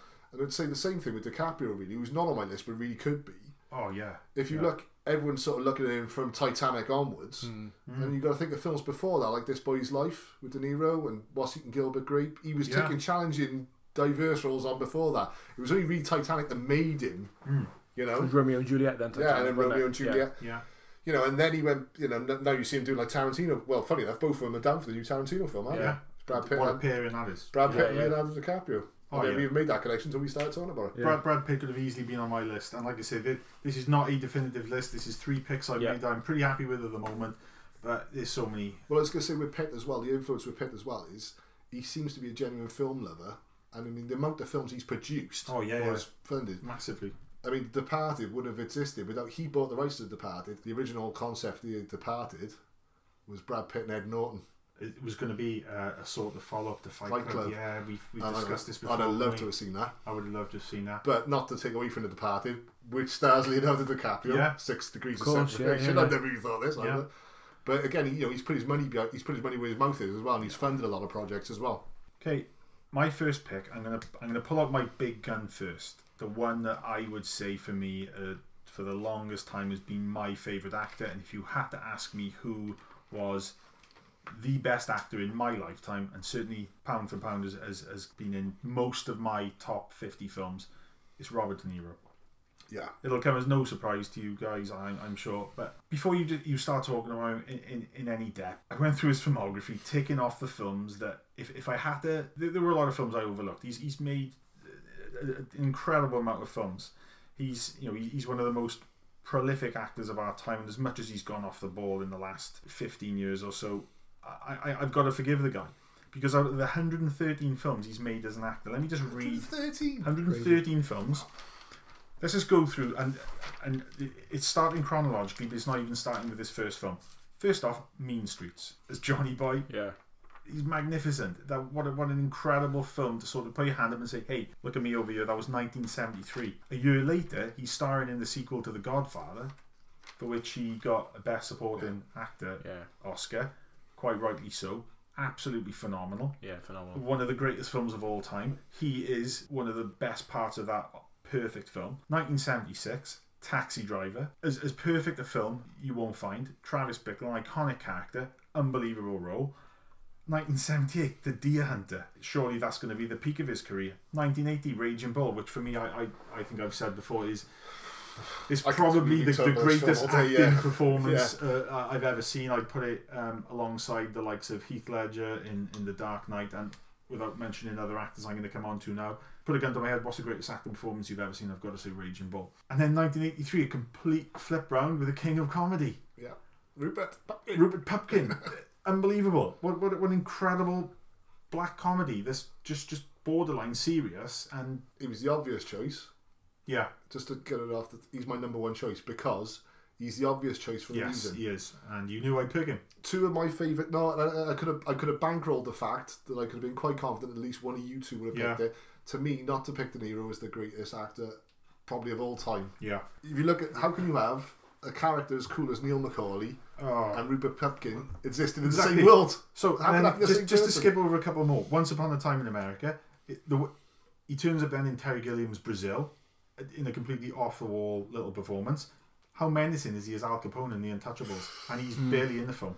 That scene with a baseball bat. Yeah, it's often parodied now, and I think but it is just bone-chillingly brutal. He's just, and it's the build-up to it, and he is just such a And again, if you look at that, it would have been easy to play the stereotypical Capone, and he doesn't. He's actually. Capone's always played as sort of a snarling sort of. Yeah, but it's almost like a sort of like Tom Hardy recently did with the Cray twins. There's always that. Oh yeah, but he had a good heart. He looked after his mum. The Untouchables, he's just a nasty bastard. Yeah, and that's let's be honest, I don't know Al Capone. I don't know anyone that knows Al Capone, but I'd imagine that's probably closer to the truth. Yeah. Well, there was a reason why he was the number one on the FBI's wanted list. And then you've got Midnight Run, 1988. Which is his first attempt at real sort of... After the King of outright comedy. Yeah. Like, I was going to say, if you look at King of Comedy, I think I think it took years before people realised that was a comedy. He was the straight man to Charles Grodin's. And then The Awakenings with Robin Williams. Yeah. What a phenomenal acting performance here. Just a film that just tears me apart every time I watch it. And then you think, surely it has to sort of simmer off now. And then you have 1990 Goodfellas, one of the greatest films ever made. And then you've got Martin Scorsese again, Cape Fear. Yeah. Cape Fear. As Max Cady, trying to outdo Robert Mitchum. One of the most brutal things I've ever seen is that, well, it starts off as a rough sex and then it turns into rape. Yeah. When he bites the girl's cheek. Yeah, horrendous. And before we get on to the films I know you're dying for me to get to from 1995, you've got A Bronx Tale. A film which... really underrated film. Yeah, a film which De Niro directed. And he flips it. He's the nice. He's not the hard nosed gangster. He's the hard-working bus driver. Yeah.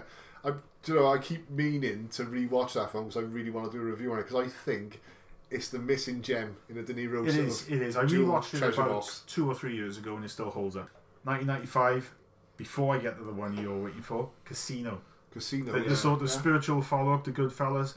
For me, it is a film that I like as much as Goodfellas. I'm not going to say that De Niro shines as much in it because he's a different character. He plays a different character. I think for me it's a better performance. I love that Sam Rothstein, the character in that film, and I don't hold him with any lower regard than I do as Jimmy why have I forgotten his name from Goodfellas? Anyway, yeah, you know, I hold them both on an equal footing. 1995, the other fantastic. We missed out Angel Heart as well with him. Yes, as Louis Cypher. I've never seen a man with that length nails peel an egg and make it look scary, but he Incredible. manages to. And then, you know, you've got 1995 Heat, and then at that point you're thinking, right, if his career hasn't already peaked with the likes of Taxi Driver, The Godfather Part 2 and Raging Bull, he's still then churning out films like Heat, and then Copland, a film which I'm sure we're going to do an episode on at some point. We'll definitely do an episode. I think he's in Copland for I think it's just over 12 minutes. Yeah, completely. I'm not going to say steals the film. Completely complements the film. Complements the film. I'd go the other way with that. He could have stolen the film. He could have, yes. He doesn't. You're right. He actually balances that out perfectly against, obviously, contractually obliged to mention how good Stallone is in that film. I do that on every podcast. The other characters as well, the other actors as well. He doesn't come in and ride in and try to steal that film. Yeah, it's an understated performance, but an over-the-top classic De Niro. Yeah. He's De Niro, but he's not chew the scenery. I'm De Niro, I'm here for a paycheck, or I'm De Niro to prove I'm a better actor than all of you. He's just puts in a solid fucking performance. He does. And then he turns up finally in a Tarantino film. In Jackie Brown, you expect him, he's going to play the type. Completely against type. Completely against, as Lewis, the stoner. You know? The list after that does taper off, and I've only got 3 other films. I've put in simply because it's so against type. Stardust. I don't mind. I've not watched Stardust. I don't mind his performance in Stardust. You'll be surprised by his performance, but again, you will watch and you'll think, I can see why he's done that. The thing is with De Niro is, you just did it, and I've done it as well, with the sort of Meet the Fockers. Do you know when Meet the Fockers first came out? I actually thought, that's alright, that's fine. Meet the Parents. Meet the Parents. So Meet the Parents. It was on Meet the Parents was on TV the other night. When I first saw that, I was like, yeah, it's alright. Yeah. He's having a bit of fun. He's getting a paycheck. You know, he's probably. I think he's enjoying working with Ben Stiller. He's enjoying what he's doing. He was sending himself up. And I was fine. It was just the 2 spin-offs and all the shit that came after that off the back. Things like Showtime and you know, we're not going to dwell on this. His career did tail off and sort of no dice. I was doing this, I was going to say it does tail off, and then you've got that little sort of 2-minute cameo in American Hustle. Yeah, which is the last film on my list there. When he's almost like it's fucking great. And I'm stealing them off you now because Silver Linings Playbook. That's the next one I was going to do. So, look, we've said enough about it. For me, he is the greatest actor of my lifetime. If you look at my list there, actually, in between Jackie Brown and Stardust, for some reason I skipped Ronin, but it was on there as well. Off-forgotten film, but again, a classic De Niro performance. And John Frankenheimer of French Connection 2, who we love. I think I've got all the same as you. Like I say, definitely wanted to mention the... so you picked De Niro as well?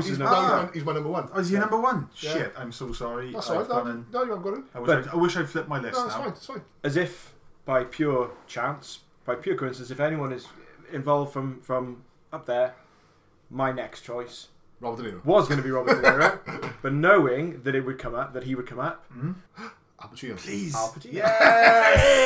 Yes. Hoo-ha! Now he was the one I left off because I thought I could just go De Niro and Pacino. Right, my Al Pacino story is this: my first Al Pacino films was the Godfather trilogy. What a place to start. Three was already out. So I watched them back to back. I wasn't someone who saw the first 2 and then was disappointed by the belated. Well, we're not old enough. I don't think that we do have seen them when they come out. I think 1989 was Godfather 3. So 90. 1990. Yeah. So I watched Al Pacino grow up on screen. Then I saw him in the first 2, and then so I then had to revisit his films. By pure chance, in media studies in school, we watched Scarface. Well, I wish I got to your school. Yeah, it was. I watched Dark Towers. For A-level media studies, we watched Scarface.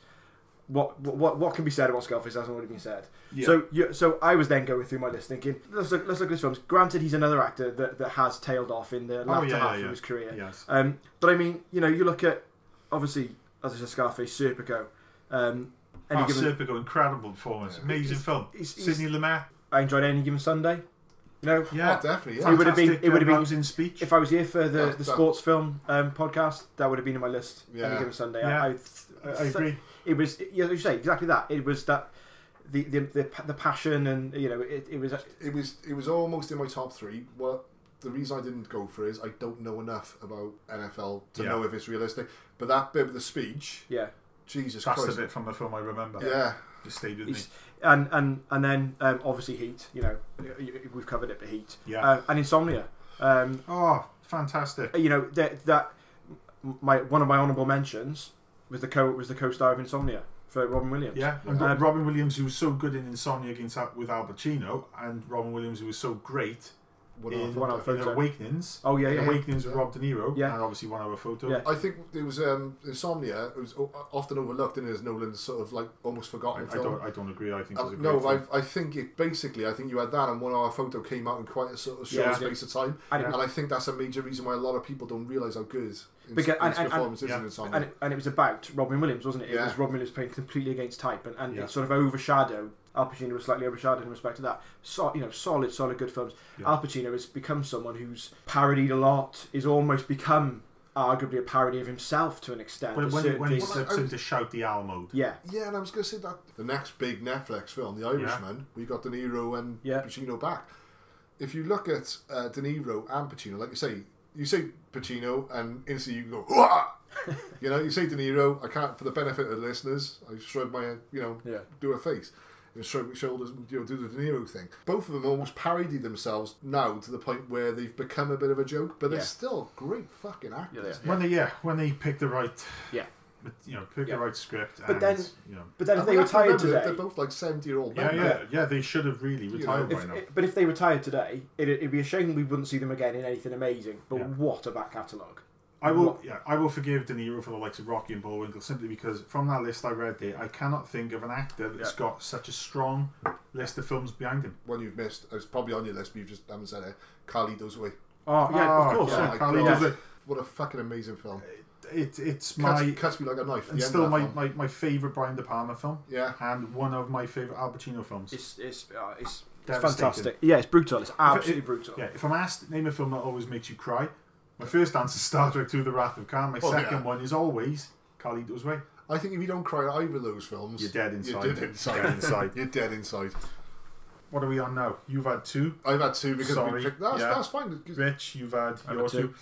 And I was going to say, you guys could have literally just done my list there. You could have done my top 2 there, but I didn't pick Pacino because I knew I couldn't go for the double. I knew at least one of them was going to be mentioned by someone else. So I went first with the actor who I think is my overall my favourite actor. Now I've gone for the actor who I will gravitate towards in any film I see him in. He is, for me, if you were to ask me who I think the most underrated actor, or one of the most underrated actors ever, Roy Scheider. Oh, yeah. Why I've got such an affinity for Roy Scheider may have something to do with the fact that if you were to cut me open, and if I was like a stick of rock, I would have the words Jaws written inside me. It is literally part of my film loving DNA. I love that film more than anything. And as much as Robert Shaw and Richard Dreyfuss always get the kudos for their performances in Jaws, the performance for me has always been Roy Scheider. He's the audience. He is the everyman. He is us. And he's always the straight man to the 2 colourful characters as well, isn't he? He is the true hero of the piece because he goes out there against this terrifying creature and he is the one who is afraid of the sea. Yeah. The scene at the dinner table with his son. Yeah. I don't even, again, it's hairs on the back of my neck. But that scene, when it's replayed in Jaws the Revenge, is the only thing that's worth watching in Jaws the Revenge. Roy Scheider in Jaws is, for me, the best part, or one of the best parts of a perfect film. And then it was that got me to explore other films of his. The first place I went after that was The French Connection. Yeah, definitely. As much as Gene Hackman, who is going to be one of my honourable mentions, one of the greatest living actors, one of the greatest actors of all time, Roy Scheider's still there in the background, and he plays the perfect foil to the more domineering character of... Did he get? I think he got an Oscar nomination for supporting actor for that, didn't he? Yeah. And I was going to say, if you look at Lawrence Snyder's career, it is almost supporting actor, but that does him a disservice. If you look at the Jaws set there, he's a supporting actor, really, although he's the main character. But there's films he's so well. Yeah, there's films he's made which just don't get the amount of credit now that they do, because as much as they are enduring classics, they're not major classics of the likes of The Godfather. You've got The French Connection, 1971, as I've said. He followed that up then in 1973 with The 7-Ups, which is kind of a sequel to The French Connection because he plays the same character from The French Connection. Oh, right. Yeah. Literally never knew this. You've got to look at The 7-Ups. It's one of those films that we're going to talk about later in a later podcast. Jaws then in 1975, and then this is literally just films I picked out that stand out. Marathon Man. The first time I ever saw Marathon Man, and Roy Scheider turns up as, I think it's Dustin Hoffman's brother, as he's like a spy or a secret agent, whatever. And then early on in the film, gets killed. Spoilers, sorry. I remember thinking, I thought he was going to be literally one of the main players in the film, but he leaves enough of the mark on it. You think, it's Roy Scheider. He's going to be the supporting act again. Yeah. Rich, I know you're going to have a lot to say about this one. 1977, Sorcerer, the remake of The Wages of Fear, the William Friedkin film from 1977 that's only recently had a bit of a rebirth and has been rediscovered. It's the film that got buried by Star Wars because it came out a few weeks after the release of Star Wars, unfortunately. William Friedkin is one of my all-time favourite directors. Sorcerer is a film that I urge people to seek out. It is absolutely incredible. And Roy Scheider just plays a completely determined, driven, exactly right. But also at the same time broken and lost man. It's an incredible film. Nothing to do with mythology. Just look it up. The title is a little bit misleading. Then 1978, a year later, a film which doesn't get the credit I think it deserves because it's going up against the greatest film ever, Jaws 2. I was hoping you'd mention that because I was going to say if you look at Jaws 2, it would have been easy to see Schneider come back and just cash grab. Yeah. And it would have been easy to write the character as well as a sort of the new hero. Yeah. And he plays a more damaged version of Brody and a more terrified version of Brody because he knows now. Yeah. To begin with, it's almost a shock what a great white can do. Now he's saying, fuck it, I've seen it up close. Yeah. And they still aren't believing me properly. No. You don't want to play because why would that happen twice? And as much as there's a little bit of a leap of logic of the fact that there's another shark coming back, doesn't take away from the fact that his performance in Jaws 2 is absolutely incredible. Yeah, and it was, like I say, it's an amazing performance. I'm sorry, it's a great, and the film does get a slate in, but he is fantastic in it. Jaws 2 is the rare exception to a film where you get a standout film, like I've often bored people, and you guys especially with this, when I say standout films where you have a great film where it should just really be one film, like Die Hard should be one film. Jaws should just be one film. Yeah. Jaws 2, every time I see it, I go, yeah, it works. It shouldn't work, but it works, you know? Yeah. And I love the Easter egg in there with the yellow barrel in his garden. Yeah. As a plant pot. As a little souvenir. And then when he comes over there one night, he's pissed off, he just walks past it and kicks it. And it's like, I only noticed that a couple of years ago when I was viewing it. I sort of got the Easter egg about the barrel, but it's the way he kicks the barrel as well as he walks past it. It's like a fucking shark again. And as much as there's a lot of other Roy Scheider performances which are worthy of mention, I'm going to finish off with his 1979 film for which he was nominated for Best Actor in a Leading Role. Unfortunately, he lost. But I really think he was robbed. Was Bob Fosse's All That Jazz. If you ever want to see a portrayal of a man that is completely driven and obsessed with work, but at the same time on a downward spiral of fucking any woman he comes across, just dosing himself up on drugs. The amount of drugs he takes in the film is just staggering, and this was actually an amazing parallel to Bob Fosse's actual life. Roy Scheider plays a character, Joe Gideon, who is a Broadway choreographer. Joe Gideon is basically Bob Fosse. Bob Fosse is directing, Roy Scheider playing himself in a film, and I think that's pretty much how it's seen. You've just got to see, you've never seen such a manic, on-edge performance, and completely unlike the character of Brody, but there's a reason he was nominated for that film. Amazing performance. Like I said, I think he's one of the most underrated actors, and everything I've seen him in, I've just thought he's just fantastic. Yeah, underrated. And I, to be fair, I can't believe you come to the end of talking about him and you haven't mentioned Sequest DSV. Oh, yeah. It's almost sad that he ended up having to do that. Because now, I was going to say, a few of my honourable mentions are definitely going to be actors who sort of went off the bill and then came back in like Netflix or HBO TV series and really sort of shined. And he never got the chance to. It was before that time, wasn't it? And it's almost sad that he had to do it. It was like as if they went, oh, we're going to do a show. It's going to be set in the sea. Get a Jaws guy. Yeah. He hasn't done anything for a while. You know. I don't know why all producers talk like that, but they do. Chewing on cigars. Talking of TV actors. Oh God. No. Second choice for favourite actor, not necessarily the best actor for me, is someone who's made his name out of TV. He's gone the other way, and that's Bryan Cranston. Okay. Now, I will say Walter White is an iconic character. We're going to have to mention Breaking Bad. His performance in that is absolutely out of this world. Blew me away. I was enthralled for 5 seasons with that. A lot of people say the season 5 shouldn't have happened. For me, it was the perfect ending to it. After the sort of big fireworks explosion in season 4, the fall of him being shown over a season was fantastic. He's gone. He did movies before that. I mean, he was famous for being in Malcolm in the Middle. He played a fantastic character in Malcolm in the Middle. He's probably my role model for what a dad should be. Mm-hmm. What I will say about his film career thus far, and I've done a few reviews of Cranston films. I've done Wakefield, I've done Trumbo, I've done Last Flag Flying, and I've always been critical of the films he's in. But I have never once been critical of his performance in these films. Yeah. It almost pains me at the moment that this guy could be a De Niro or Pacino type legend actor, and he's, for whatever reasons, not getting the parts. He's just not falling his way at the moment. Like I say, The Last Godzilla, he comes in and he's like, oh, whoa, it's Bryan Cranston, and then gets killed off. Yeah. Quite a sort of ballsy decision. I get the feeling with Cranston that Cranston just does what interests him rather than what's good for his career, and I thoroughly respect that. I just wish that every now and then he would jump on board with a really good script, with a really good actor, and just do himself worthy of what he is worth.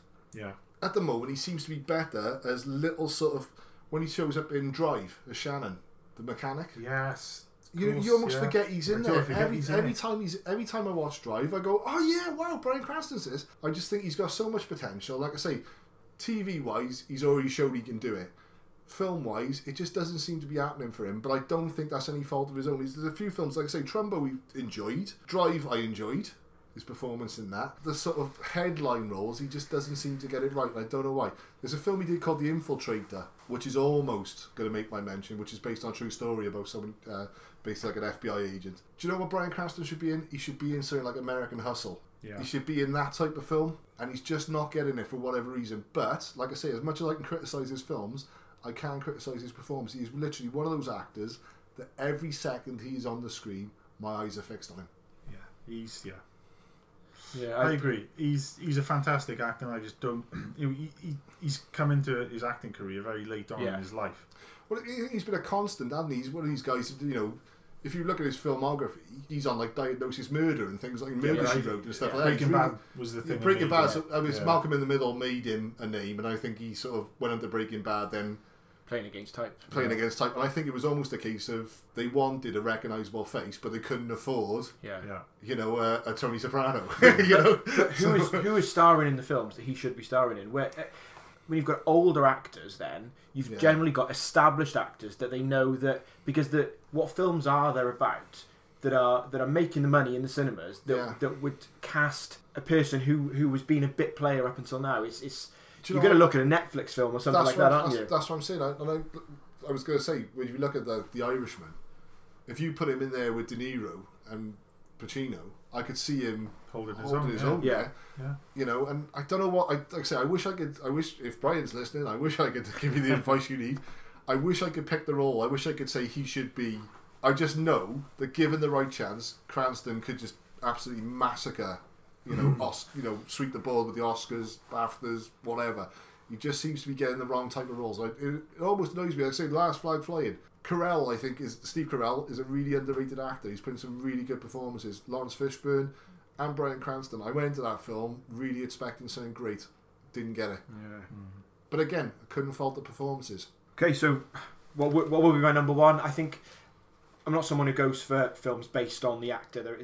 Very rarely do I do that. But there's one person who I think that you almost guaranteed a very, very good performance from him. And he's transitioned from the early days. You've seen a transition in the type of characters that he plays, and he's sort of grown up on screen. And he's in a time now when you think, when we're going to look back in 50 odd years' time at icons of this era, it's going to be very hard to argue that Tom Hanks isn't going to be somebody who.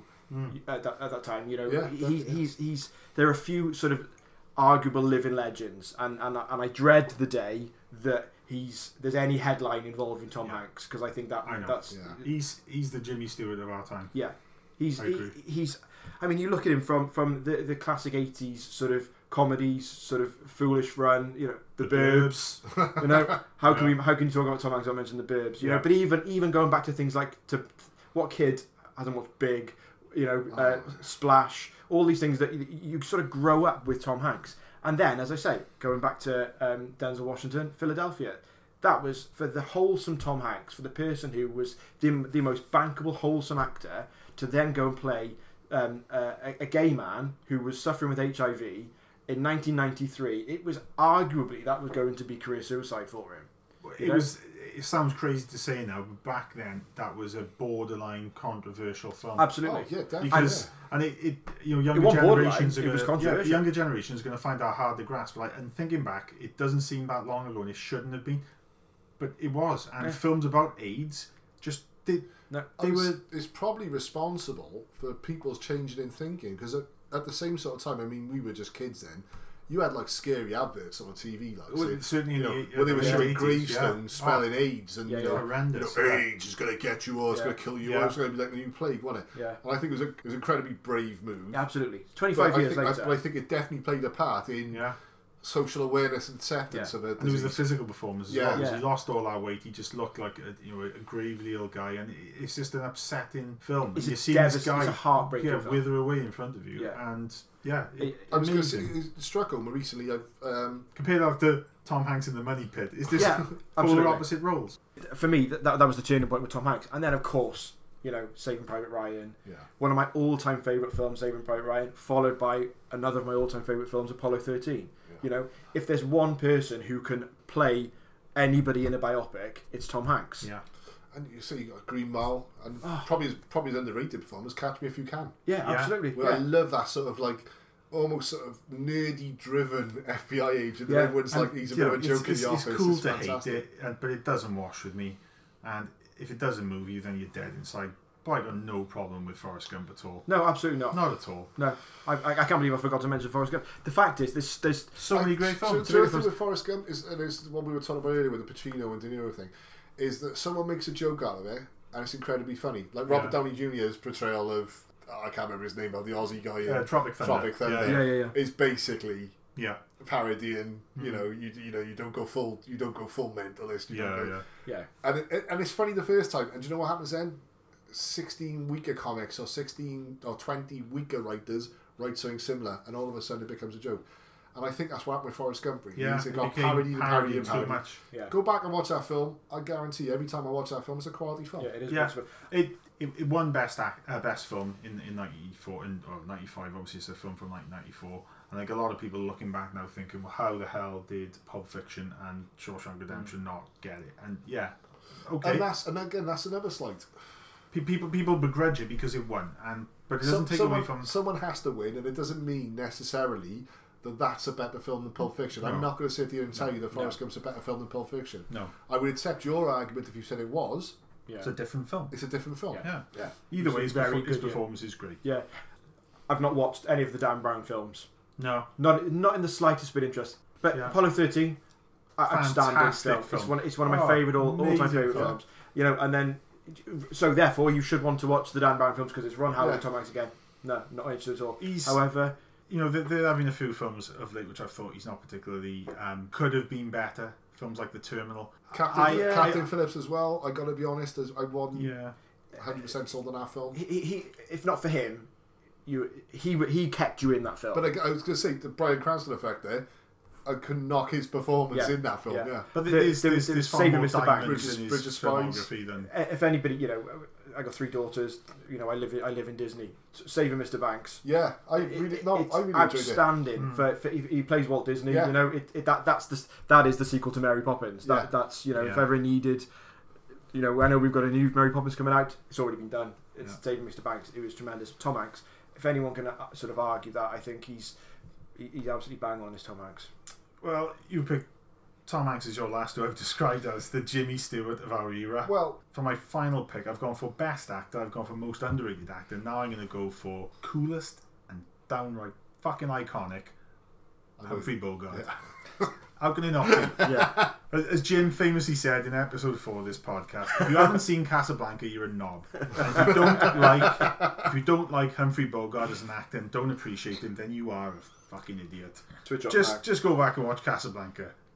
His portrayal as Rick Blaine, downtrodden, sort of not down on his luck, because he is very much, for where he is in life. He's probably a victim of circumstance, I'd say. Yeah, he's lovelorn, isn't he? Yeah. He's lost the love of his life, and now he's just trying to pick his life back up and sort of make a living at this bar in Casablanca. just on the as Europe is on the brink of invasion by the Nazis. It's just an incredible film that holds up. It holds up. He is phenomenal in it. If you watch him throughout the film, you see him at first. He's confident. He knows what he's doing. He's a man in charge. Ilsa Lund walks through that door, and then the man's life just basically the rug gets pulled from under him. He goes through the whole thing then of, is he going to woo this woman back from Paul Heinrich's character, who is on paper the true hero of the piece, the French resistance guy who is trying to get away from the Nazis. So I never and thought of it that way. Humphrey You're right. Bogart's character is actually trying to steal his woman back off this guy who is sort of like a saint of Europe, trying to defeat the Nazis. Yeah. So Humphrey Bogart's character, from that point, is a bit of a villain of the piece, but at the end he does the right thing, and he sends Ilsa off in one of the most famous, iconic scenes in cinema, and that's one film amongst many, The Treasure of Sierra Madre. And not that it is in any way light-hearted.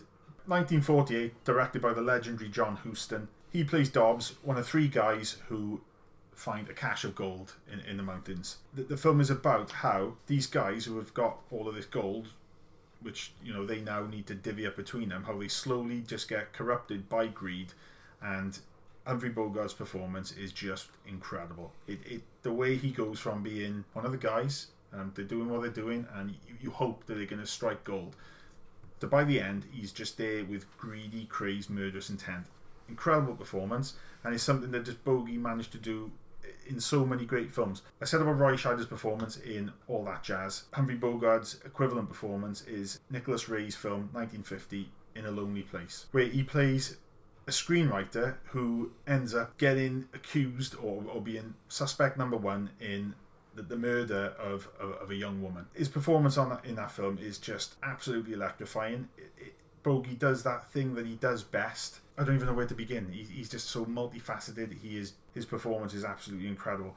The thing that is just really gets me about Humphrey Bogart is the fact that he was taken from us at such a relatively young age. To me, he always came across as quite an old actor. Yeah, but guys look like 50 odd. He does. He looked like a shoe when he was. When they were like 28, because they used to have like steak for breakfast with like that's 15 right. cigarettes and a beer, didn't he? He died in. I think he was born 1899. He died January 14th, 1957, age 57 years old. He was married to Lauren Bacall. They famously got together in 1945. They were only together for 12 years. And he was taken from us far too early. Late on in his career, he made incredible films like The African Queen with Katharine Hepburn. Yeah. What an unbelievable film. I think that's actually the first Humphrey Bogart film I saw as a young kid. The next one I saw then was The Caine Mutiny, which, if you want to see him kind of play, not outright the bad guy, but a character who ultimately is got very questionable motives, watch that film. He's fantastic. He's just iconic. And I know it's an easy word to bandy around, but I think there's descriptions that, like you say, they easily use like the words like iconic and legend. When you're talking about Bogart, you can use any other words. And like you say, taken far too young. When you compare him at 57 to like Bruce Willis, who's 63 today. Yeah, that's right. He was. And he looks. I mean, he looks an older man than Bruce Willis looks now. Yeah, absolutely. 10, 12 years before he died. Look at his list of films, right? Which ones I haven't already mentioned. When I think of film noir, I think of Humphrey Bogart. The Maltese Falcon, To Have and To Have Not, Dark Passage, The Big Sleep, Key Largo. These are just films from that era that, if you haven't seen them, go back. I'd say start with Casablanca, because I'd say arguably it's his best film. Whether it's his best acting performance, I'd say yes, but they're probably ones which are as good. But it's as perfect a film as you're ever going to see. And let's be honest, they don't make him like him anymore. I was going to say, this was before the age of the personal trainer. This was before the age of the Mexican supplements that people take to get in shape now. He is just a hard man. He looks a tough guy. He looks the kind of guy. I would say, usually when I'm talking about someone else, he looks like the type of guy to chew your ear off or bite your face off. Or he looks like a guy that would just slug you. Yeah. He'd slug you with his knuckles. And he'd knock you the fuck out. Casablanca was his, in a way, a breakthrough role because of that. Before that, he would play the sort of like it was almost like the mob heavies. The gangster type thing, wasn't it? But yeah, Humphrey Bogart, he's just the epitome of cool and iconic. I can't think of anyone better to finish off my list, really. Honourable mentions. I'm going to pick someone who easily could have been number one. Mm-hmm. And as we've done De Niro, Clint Eastwood. Yeah. And I'm going to go for Clint Eastwood with Leone and Don Siegel days, when you got your Dirty Harrys. Yes, absolutely. The Beguiled. Yeah. And I'm doing this off the top of my head now because I knew I should have never put De Niro on there because I knew De Niro was going to be there. Your Dirty Harrys, your Beguiled, his underrated directorial debut, Play Misty for me. Yes, of course. He did all those films, The Song de Loc. Unbelievable. Escape from Alcatraz. The Gauntlet. The Gauntlet, which has got the coolest poster of all time. Best poster of all time. Isn't it Frank Frazetta? Oh, God. I'm sure it's, yeah. Anyway, yeah. Films like The Eiger Sanction. Oh, yeah. Yeah. Firefox. No, I've got too far. It's rubbish, but then... Every Which Way But Loose. Every Which Every Which Way But Loose and Every Which Way You Can. Which was the first one? Every Which Way But Loose. Yeah, that was ridiculoly successful film at this time. Recently, I can't remember whatever podcast or review, I'm not slagging anyone off, you're not entitled to your own opinion. Someone the other day said about $1 Million Baby just playing on the heartstrings to get an award. I'll take that a little bit on board. I love that film. Big massive boxing fan, as you know, and the boxing films, if a boxing film was well done, it's well done. And his performance and Morgan Freeman's performance in that film is... but I'll counter that with Gran Torino. Yeah. Which, if there was ever a film where you bring an aging, tough guy actor into it, Gran Torino just does it for me. And it's changing the character as well. The fact that they're not afraid to begin that film with him being a cantankerous old racist bastard. Much like Michael Caine did with Harry Brown. They both come at the same sort of time, didn't they? Yeah, they and did, Harry Brown as well, balances out just as well. But Gran Torino actually blew me away. And I'm doing this off the top of my head, like I say, because I was literally sat there thinking, I can't just go, we've already had De Niro, I'll pick a number one. With Clint... And he's not really popular, because of his political views in Hollywood now and stuff like that. American Sniper did him a lot of good and a lot of bad at the same time, Yeah. When you look at his directorial work as well. Yeah. Yeah, and I'd say I just thought I'm going to pick a number one. He would have been an obvious choice for me, but just sadly I just went Clint. Yeah. Honourable mentions, guys. I got 2 honourable mentions. Go on. Right? I've already touched upon it, Robin Williams. Simply because I grew up, as a kid I was a fan of Happy Days and Mork and Mindy. Yeah. So... someone who I grew up with, Good Morning Vietnam. When I first thought about Robin Williams, I thought, actually, he's made more shit films than what he's made good films. But then when you actually start looking at Robin Williams' films, that isn't necessarily the case, I mean, I was a sort of an early teenager when Mrs. Doubtfire came out, and I unapologetically really enjoyed it. You look at, I'm just looking at my list now, Dead Poets Society, Awakenings, as we talked about before, Good Will Hunting. Oh, Good Will Hunting, he's incredible. It's absolutely fucking incredible. He didn't have to make a film after that. No. That was career defining. That was absolutely unbelievable. It was outstanding. As a 1 hour photo and Insomnia. Just Sighing 1 hour photo, I think, is perhaps never going to be the popular choice, but it could be the greatest character performance I've ever seen. Because he doesn't play the typical. You expect him to be like a psychopath. Yeah. But what he is ultimately is just a very sad, lonely man. And that is the most devastating thing about that film. The fact that bit with Gary Cole, where Gary Cole's sacking him. He sacks him and he's saying... And he almost loses it for a second. You think, is he going to cry? Is he going to scream? Is he going to... And he just goes back again, Oh, it's incredible. You too often, he gets called a crying clown and all the rest of it. He was zany. But actually, that man can act. And he can. I will never question a man's acting ability from the films you mentioned there. Yeah, it sounds really corny. It sounds really cliche. The world lost big time. It did. It really did. To think, I know there was, people always go about him taking his own life. That man was suffering with things that I think he ended his own life rather than dwindle away. And the fact that if that man was in full health, we could still be having this conversation in 25 years' time, and we could be mentioning, I would say, at least 10 other films we could use as classic examples. As you said, great loss. My other honourable mention, if the purpose of an actor is to make you believe that they are somebody else, then this one person for one role does it, and that's Christopher Reeve as Superman. Oh yeah. So it's going to be me because of Superman, and I'm a big Superman fan. Wearing a Superman t-shirt. Yeah, I am. Yeah, he is Superman. He's not.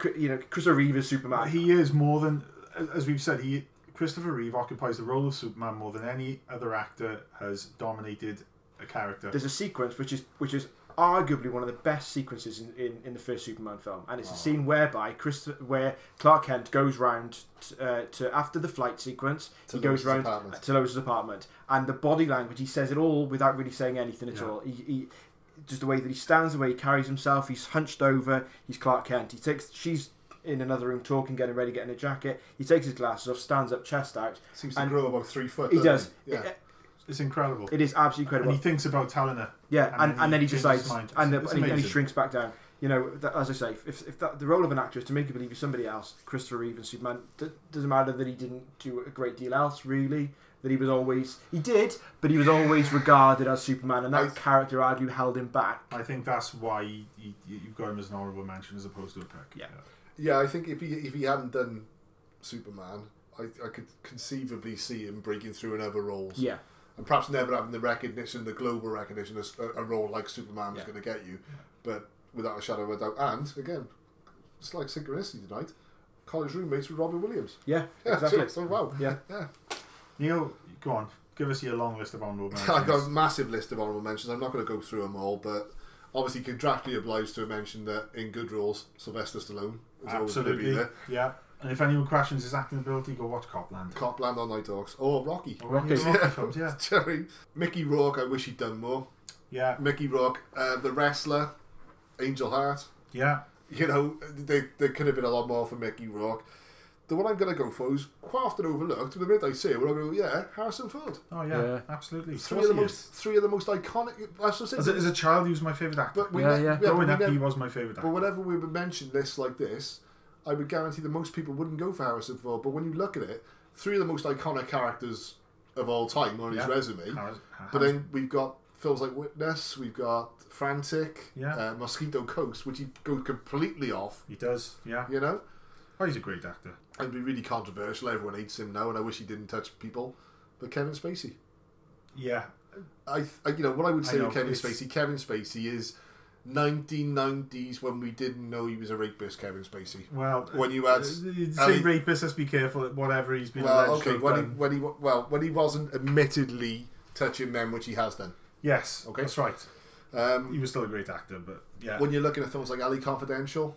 Oh yeah, I mean, we're definitely looking at like Seven, and Usual Suspects. Yeah. And I always think out of that list, LA Confidential is the one that gets overlooked. It is. Yeah, it is. Yeah. But he's fantastic as Jack Vincent. Amazing. He's such a cocky, arrogant bastard, and that sort of character act and that change in him towards the end when he's like, do you know, I actually want to be a cop again. Yeah. You know, it's like I could dine out on this the rest of my life. I could be Mr. Hollywood, or just this once. He actually remembers why he became a cop. Look, I'm going to echo the words of James Hancock from Wrong Reel.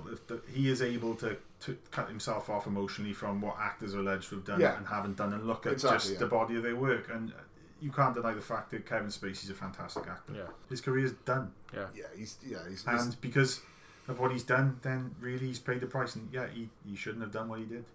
My list, first up, Al Pacino. He could have easily made my list. I knew that one of you would pick it, and I just felt a little bit more I had to give the others a bit more room on that list and a bit more of a shout. Next up, one of my favourite directors is Akira Kurosawa, and his leading man was Toshiro Mifune. One of the greatest actors of all time. He kind of got pushed off my list by Humphrey Bogart, but like I say, it's not definitive. Another actor, much like Roy Scheider, every time I see him I'm just mesmerised, or every time I hear him, James Earl Jones. Next, then, it's got to be, you could do an entire episode on how great an actor Gene Hackman is. That's probably an episode for another time. One that is more personal to me, as people will know, because of my favourite film, but an actor who every film I see him in, you can turn him in a film like Star Trek Into Darkness, a film that isn't great, and you can just set it alight. Peter Weller. Yeah. Oh, no doubt. The final one, he nearly made this list, and I feel kind of bad for keeping him off. Kurt Russell. Kurt Russell. Yeah, right. But again, I'm sure we're going to we'll do an episode, a Film 89 episode on Kurt Russell. Yeah. Kurt Russell's a really strange one, isn't it? Because, if someone is famous for a certain type of film, which for a while Kurt Russell was almost like, John Carpenter's boy, wasn't he? And then after that, he went into sort of like rom-commy and like schlocky action, and you think he's turned up in like 2 Tarantino films, definitely been the greatest part of those films. He was great in Death Proof. And then you got Tombstone, which is one of our favourite films. It's weird, isn't it? If you look at Kurt Russell's career, everyone likes Kurt Russell, but you don't think of him as being a powerhouse actor. And then you watch something like Tombstone, he's a fucking powerhouse actor. So there you go. That's our kind of favourite actors. There's nothing definitive about it, but it makes for it's not interesting discussion. It's not the best. It's what we enjoy. Yeah. So we've got a few listener questions. That first up, we've got Adrian Greet from Twitter. That's @GreetAdrian asks, really like your posters of the day, but what are your favourite movie posters? This could have been an entire top 3 topic, but what really can you say about a poster apart from, I really like it. I'll go first.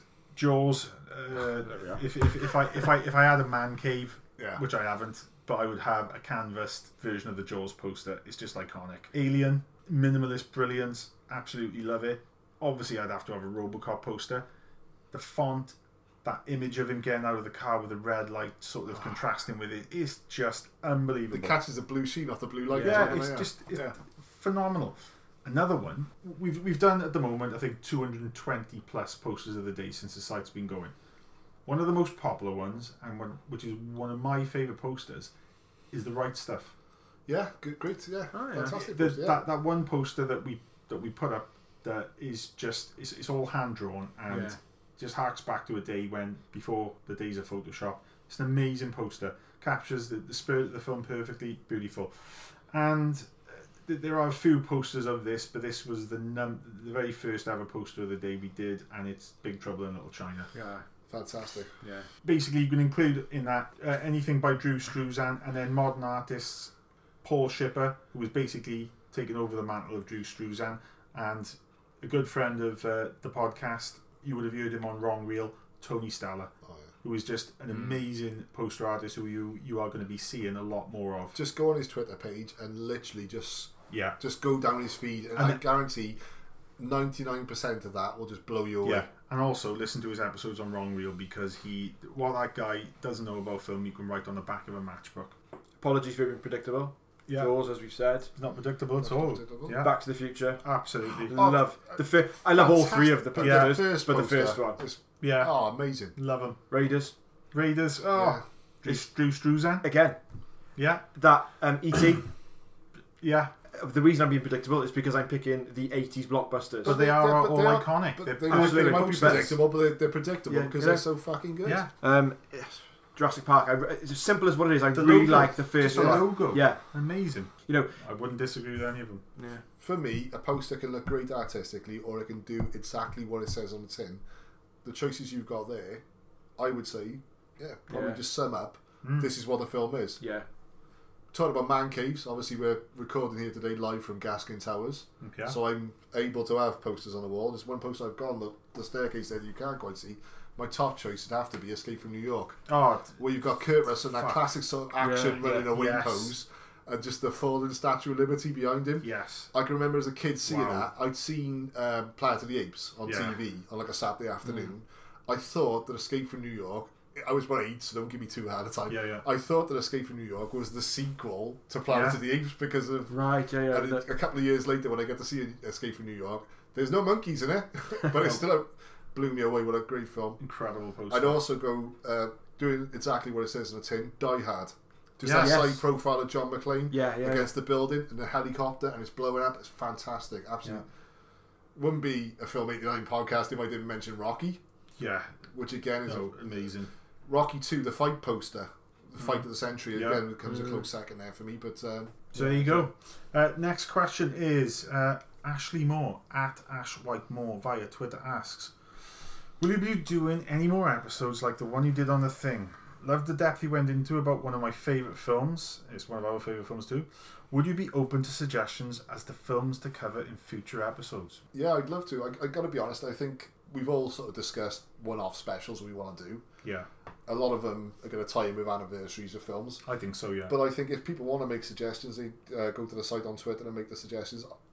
I'm pretty confident that people who are following us and people who listen to this, the community's growing, isn't it? Are digging the we're same. We're going to have digging our scene to put it like the kids would put it. Guys, please, any sort of interaction and suggestions as to topics and things like that, just fire them at us. We'll either dismiss them if we don't like the idea, or if we do, we'll pick them up, we'll do them, and we'll give you proper credit as well. I was going to say, a few suggestions there as well might actually inspire us to think of doing specials on films we haven't considered yet. Yeah, when absolutely. We might go back and review them and think, do you know what? I never liked this when I was a kid, or I never liked this 10 years ago, but I can actually appreciate why this person has suggested it. Yeah. And finally, Brian Harkins via email asks, bit of a strange one, but you get to make your dream project film. What existing song or record would you use as the opening track? Just anything by Queen. Twat. Go on, I got another one. You can do it. Go on. Which Queen track? Anything by Queen. I'll let Rich do it. Anything by... That was my thing. but massive Queen fan, and then you think, well, there's two massive films that have used Queen, and it's so iconic with those films, with Flash Gordon and with Highlander, that how would you then... Their sound is so unique that I think, well, it's already been tailored to two very sort of different types of film. So I don't know how I would use that. I'm a big Elvis fan. There's plenty of Elvis films. I find this question really difficult to answer. There's a song that I love by a band called Free. Paul Rodgers was the lead singer. But All Right Now, everyone knows All Right Now. There's a song called Wishing Well. Oh, feet, right? The only time you're satisfied with your feet, they're Wishing Well. It's an outstanding hard rock 70s. That's yours. And you can chuck. It's a 70s song. It's a hard rock. Chuck it in. Some 80s kids listening to it on their Walkman. I'm sorted. Do you know the opening gambit to that is was it throw down your guns, take off your boots? It's actually like I know you're doing so well. It's like a gunslinger, sort of like almost casting off. Similarly, I would go for cheesy 70s rock, and I go for Sparks. This town ain't big enough for the both of us, which I think, given the right sort of, it'd have to be Tarantino. It couldn't be a Tarantino rip-off because but given the right sort of film, that song would work tremendously. Any number of Foo Fighters songs I could name as well. Funny enough, that's quite close to my choice, where if you're going to go for a dirty, growling, grungy sort of epic opening to a film, one of my favourite bands is Queens of the Stone Age. My favourite Queens of the Stone Age track is Misfit Love off their album Era Vulgaris. Go on Spotify or whatever your music platform of choice might be, look for Queens of the Stone Age, Misfit Love. What an epic track. Just the best thing they've ever done. And if I ever made a film, I got a rough idea what it'd be like, but that film would, that record would fit the tone of it perfectly. But I will say, listening to Foo Fighters' Concrete and Gold, their new album, there's at least 4 songs on there that I've literally thought of film synopsis off the lyrics of those songs. What a surprising album that is. Yeah, indeed. fantastic album. Okay, guys, that has been a far less alcohol-filled 5th episode of the Film 89 podcast. I hope you've enjoyed it. Neil's had a few. Speak for yourselves. Me and Rich have had one each. Hope you've enjoyed it, guys. Please like, subscribe, leave us a review on iTunes. You'll follow us on Twitter at Film89UK. We're also on Facebook. Richie, where can everyone find you? Yeah, I'm on Twitter at Richard_Roberts. And Neil? Surprisingly, at Neil_Gaskin. You're both also on Facebook, yeah? I'm on Facebook, but you'll never find me. No. That's right. You'll find me on Twitter at Skye Movies, and I'm also on Facebook under the same name, but Twitter's pretty much my thing. Please, our Facebook following is growing, but Twitter is really... if you like the Facebook page, that'd be great. Oh, yeah. Please do. Don't follow me on Facebook, you stalkers. But follow the Film 89 page, that'd be great. So, guys, we'll be back again. Sorry for the gap in between episodes 4 and 5. Unfortunately, the terrible British weather sort of put the kibosh on our plans. We hope you enjoyed the episode, and we'll see you all soon. Stay classy.